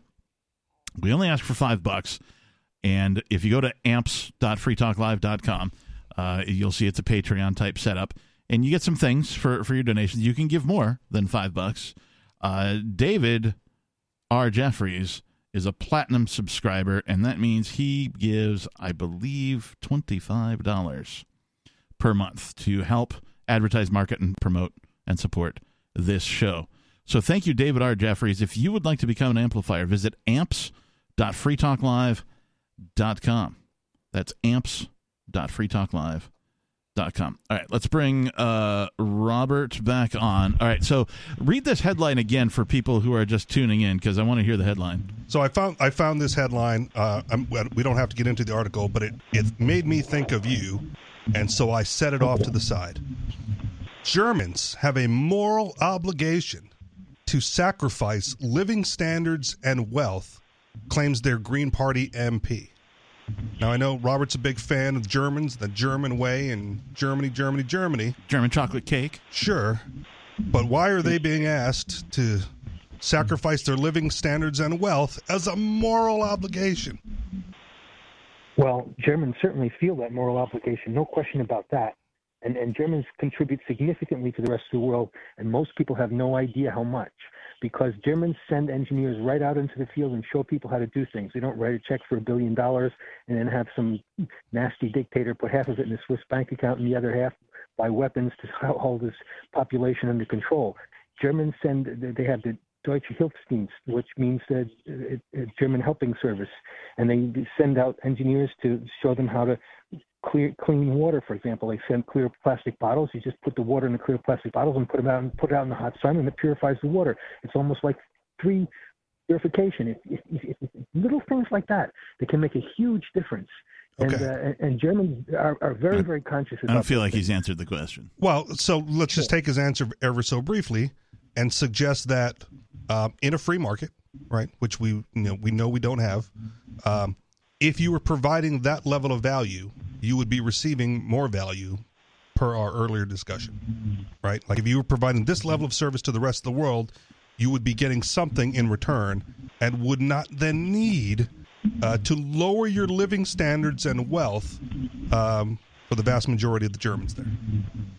Well, Germans believe in doing it, and this is, I'm half Jewish. I mean, so I know about Jewish philosophy, and the Jewish philosophy is, and a lot of Germans go by that because Germany is heavily influenced by the Jewish philosophy because we're actually part Jewish in a kind of a way. I can tell you how that turned out to be 1600. But anyhow, what we do is we have that same philosophy. In other words, you contribute all you can and have it so that it doesn't negatively affect you. In other words, there are lots and lots of ways you can help people without it bringing you down. Well, this one is actually being told to bring it down. Right. Well, the Green Party MP is saying lower your living standards and be less wealthy. Well, Germans have factories and sales offices all over the world to manufacture all kinds of products, and a lot of people from all over the world work in German factories. Here in South Carolina, we have BMW, the largest BMW plant in the world. The other day, Volkswagen decided to invest $4 billion near Columbia to build a huge factory there. We have Mercedes-Benz here in the Charleston area. Volvo came in, and they're not too far away. Actually, they're in North Charleston. So a little bit north of North Charleston, and Germans provide work for people all over the world. They raise the living standard by giving people work and giving them a future and help them with education. As a matter of fact, one time I think it was Ghana. So why would it be moral for them to lower their living standard and wealth? You can do all. The best way to do it is to dovetail. In other words, take to. I'm not asking how. I'm asking why. Why would it be moral for anyone, much less the German people, to lower their living standard because a politician said so? You should do it without lowering your living standards. You don't have to lower your living standards. You live normally. I mean, Germans live normally. My relatives in Germany, they live normally. They don't overspend or anything. Well, like that. they're being asked to lower their standard of living by this guy. Who's this guy? The Green Party MP. Well, there might be some younger Germans who are living it up a little bit, but Germans in general are very, very cautious when it comes to giving out money. They get the max, they get the best for less. You know, that's every single German. Yes, Germans are almost every single German. I mean, you'll be hard pressed to find exceptions. Let me put it that way. Hey, Robert, thank you for the call. We appreciate you. I find it difficult to believe anyone who claims to speak on the behalf of all people of a certain area. Well, he's our token German guy, so he's also Jewish, so we've got that going for us, which is nice. Let's move on. I think we've got Tim in Florida. Tim, you're on Free Talk Live. Wood indoors. Hey guys. However, so I've got 3 alphabet agencies here: NCBI, NLM, NIH. So we've got National Institute of Health. What were the other ones? Library of Medicine. National Library of Medicine. National Center for Biotechnology Information. Okay. And what do you mean there? They're in the room with you right now? No, well, kind of. I've got a website. It's www.ncbi.nlm.nih.gov, and they've got articles there. They've got one from 2006 called Swine Flu Influenza A Outbreak, Fort Dix, New Jersey, 1976. And people should check it out. They actually refer to Can you summarize it for the listeners who will not go check it out? Yeah, why should somebody go check it out? And the hosts. What's important there? Why should somebody go and check it out? Well, so the abstract, basically, number one, they don't know where it came from. To this day, the CDC doesn't know actually where it came from, although it was an outbreak at Fort Dix, New Jersey, in early 1976. They call it the novel A/New Jersey/76 HSW1N1 influenza virus caused a severe respiratory illness in 13 soldiers with 1 death at Fort Dix. Okay, so I'm just going to fast forward. This is 1976, and Gerald Ford was president, and he basically attempted to vaccinate 100% of the population. I don't know if he was successful. I was born in 1979. I just found out about this, and I'm just wondering, anybody in the audience that I know it's almost the end of the show, but anybody in the audience that knows anything about this, what happened? Was everyone forcefully vaccinated, or was there resistance? Well, you mean like the entire country forcefully vaccinated, or the military? Gerald Ford was trying to vaccinate the entire country, from what I understand. But I mean, I could be wrong. That would be impossible because there's always been a lot of like religious folks who don't take any vaccines at all. And back in the 70s, they didn't. I know we always see those articles about like, oh, they're putting the vaccines in the lettuce and they're spraying it into the air. There was really nothing like that in the 70s. So I would just think that to even vaccinate most of the population would be pretty impossible. I was born in 72, and I don't remember getting any immunization shots until I was 7, maybe, something like that. So it wasn't even like a thing that people did at like childbirth, which they do now apparently in some hospitals. Yeah. It was also a lot less. And it was like 3. Yeah, in the mumps, 70s. MMR was the big one. Mumps, measles, and rubella. That was it. And now there's like hundreds. Yeah, now there's like, and you got to go through a series of these shots. Right. You got to get one, and then there's like TB, and then there's a whole bunch of other stuff that they want to give you too. So my guess here, Tim, is that what we saw with COVID isn't the first time they tried what they tried. It sounds to me like they at least tried it once before in 1976. Yep.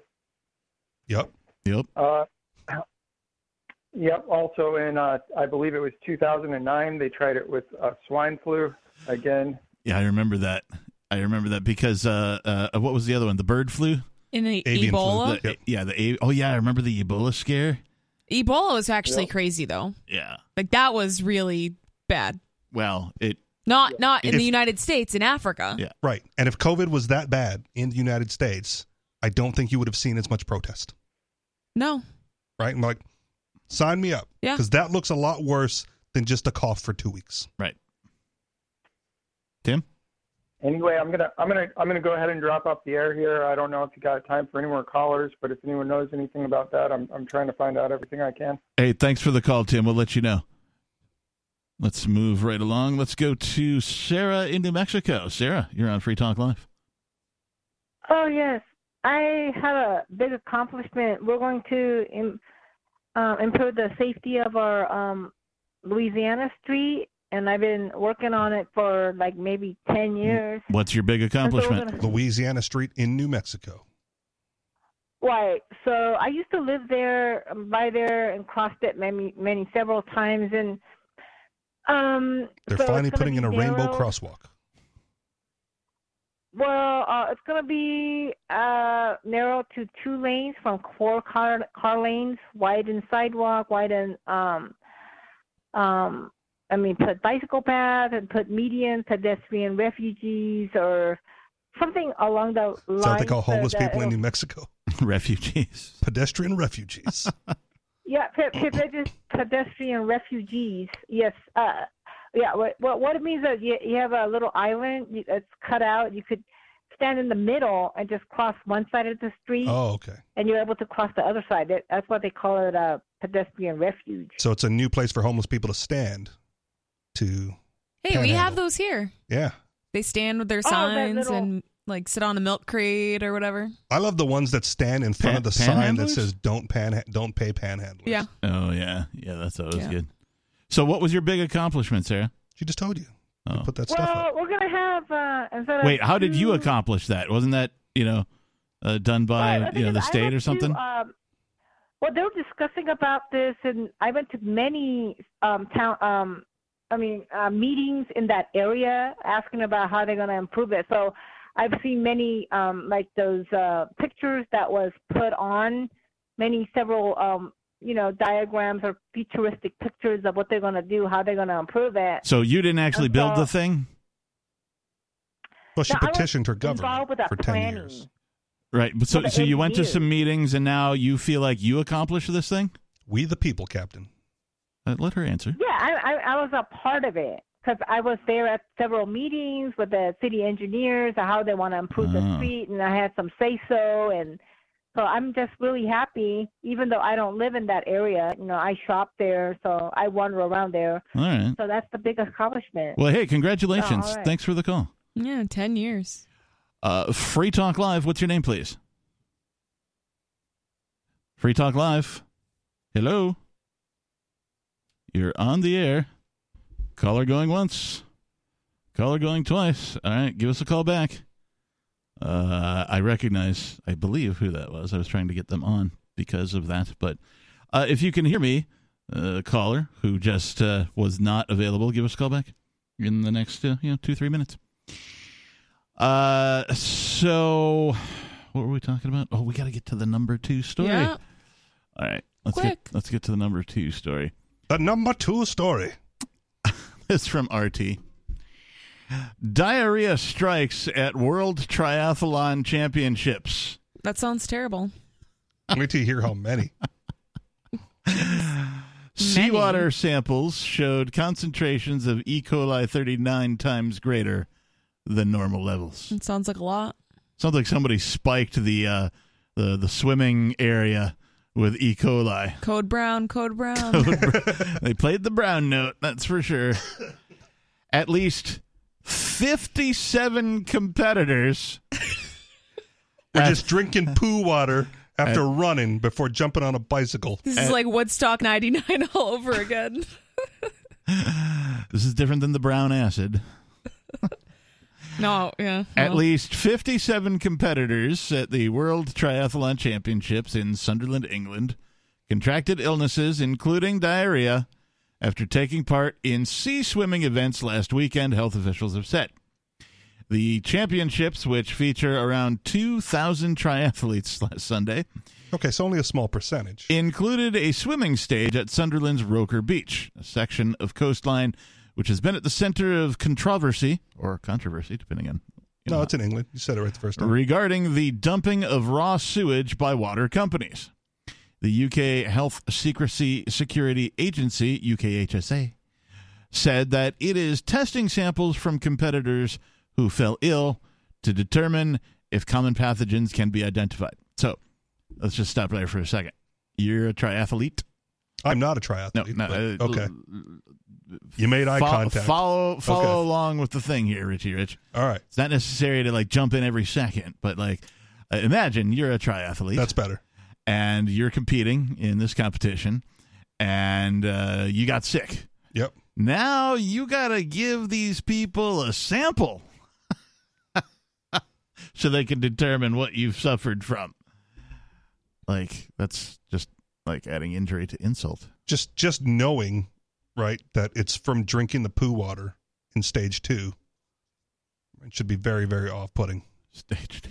Yeah. Our number 2 story. Well, isn't it usually stage 2, right? You run, you jump in the water, then you ride the bike to the finish. Okay. Yeah, I don't know how these things work. All right. Call in if you've ever run a triathlon. I am no triathlete. Okay. In fact, I'm no athlete. Okay.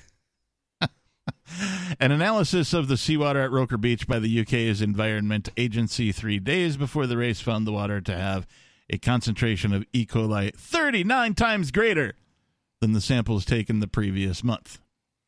E. coli is about... Yeah, we know what E. coli is. So they ran the event after knowing the samples were spiked. Did they know, or was this after? No. Well, you just said 3 days before the event. Yeah, they took samples of the water in which they swam and found that the E. coli content was 39 times greater than the previous month. So you'd think that they'd be like, maybe not. Maybe we cancel that stage. Reschedule. Something. Have been feeling pretty rubbish since the race, triathlete Jacob Britwhistle. His name is Britwhistle. It's a very British name. Wrote on Instagram of the findings of the analysis, according to The Guardian on Saturday. Well, I guess that's what happens when you swim in that word. The word that starts with shh. Man, that's funny. My mate won't even kiss me no more. Another triathlete responded to the post That now explains why I spent Monday night with my head in the toilet after I raced on Sunday morning. Northumbrian Water, the company that provides water and sewage services to 2.7 million people in England's northeast, including Sunderland, denied any wrongdoing, said that it had not recorded any raw sewage discharge which might have affected water quality. We have had no discharges from any of our assets that might negatively impact water quality at Roker since October 2021. So 39% of whatever they measured just in a 1 month just happened to get in there, and it wasn't from the company that runs the pipes out there. Sure. Yeah. Was it the triathletes who were all just taking a moment while swimming to, relieve themselves during the event? I mean, if these guys were in the back of the pack, then maybe, right? Because then you're swimming right through like 2,000 other people. Human centipede stuff. Oh. Got him. I've seen all three of those. British Triathlon, meanwhile, said it is collaborating with Sunderland City Council and the UK HSA to determine the cause of the various illnesses that emerged following the race. Several factors, including sewage overflows and runoff water from nearby roads and fields, can negatively impact water quality in affected areas. Blaming the cows. It's cow poop. Yeah. From the nearby farm fields. When in doubt, blame the cows. One of the comments is Boris was washing his Johnson in the water the day before. Yeah. That's our number 2 story. Sorry, triathletes. Yeah, that sucks. This is definitely a number 2. What do you do going forward? Like if if you're going to run this race again, or if you're just, if they're like they took the sample 3 days before and they didn't notify anybody of the results of the sample, right? Seems slightly negligent on the part of the organizers or the sample takers, right? Yeah, and it speaks volumes that they took samples before the race. Well, they took it a month before, and then they took it 3 days before, right? And they went, "Wow, this is really high." You think that but they still ran the race? Yeah, so there's that. But you think that they would always check the water quality before doing the event? Yeah. But it seems that they just take the water quality and then don't care what the results are. That's what it seems like. Yeah. We weren't even going to tell anybody it was 39% higher. But then these 39 times. Oh, yeah, excuse me, 39 times. Yeah. 39 times. But then these 57 people got sick, so now we have to admit what happened. Yeah. That's probably, they're like, well, don't ask, don't tell. Yeah. Again, market phenomenon, right? If these organizers are running another race and there's a lack of applicants to sign up to run, you might be able to look at their reputation score of how they've operated in the past and determine that maybe you don't want to race for these people. Yeah. Unless the prize money is, worth drinking that much poop water. I mean, it could also just be the British diet. It's all those chips and whatever they keep out on the windowsill that most Americans refrigerate. I don't know. They keep stuff. Eggs. Yeah, eggs and I keep my else. eggs out. Do you? What are you trying to say? Do you get farm fresh eggs? Yeah, of course. Okay. Oh well, that's all right. Yeah, but they're talking. I'm not going to eat grocery store eggs. Oh my gosh. Well, okay, because it's ridiculous. At least with eggs, right? Americans refrigerate their eggs, and Europeans don't refrigerate their eggs, and they both do it for the same reason. And what's the reason? Keeps the eggs fresher. Yeah. So which is it? Good question. Well, so the thing is, if the eggs are unwashed, you can leave them out of the fridge for a couple of months. Mm-hmm. Once you wash them, then they need to go into the fridge.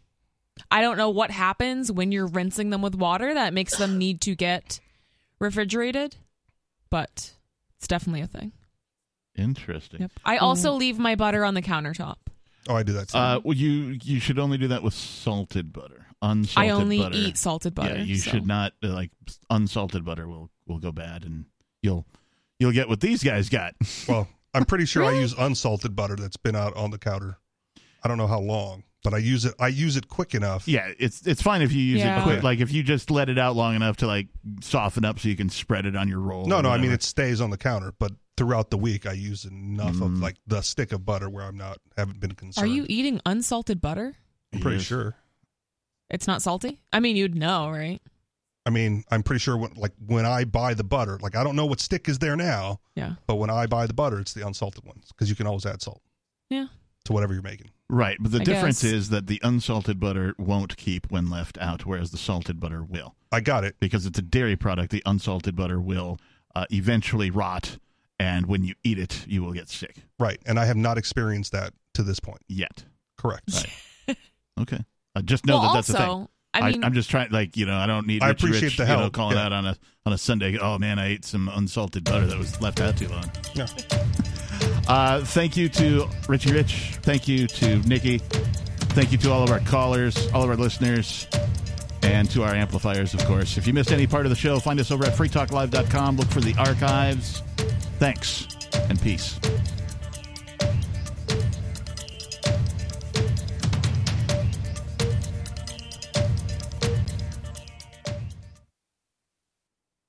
This is Mark Edge with Free Talk Live. Mark Warden with PorcupineRealEstate.com is one of the best real estate agents I've ever worked with. I've been through about 24 real estate transactions in my life, and I feel like I know what I'm doing, but there's always the things that you don't know that you don't know. Mark Warden with PorcupineRealEstate.com found a problem with the house that I was buying that ultimately saved me $65,000. He's a consummate professional, holds his people to his own high standards, and I would unequivocally recommend him for any real estate purchase in New Hampshire. Don't sell yourself short. Contact PorcupineRealEstate.com.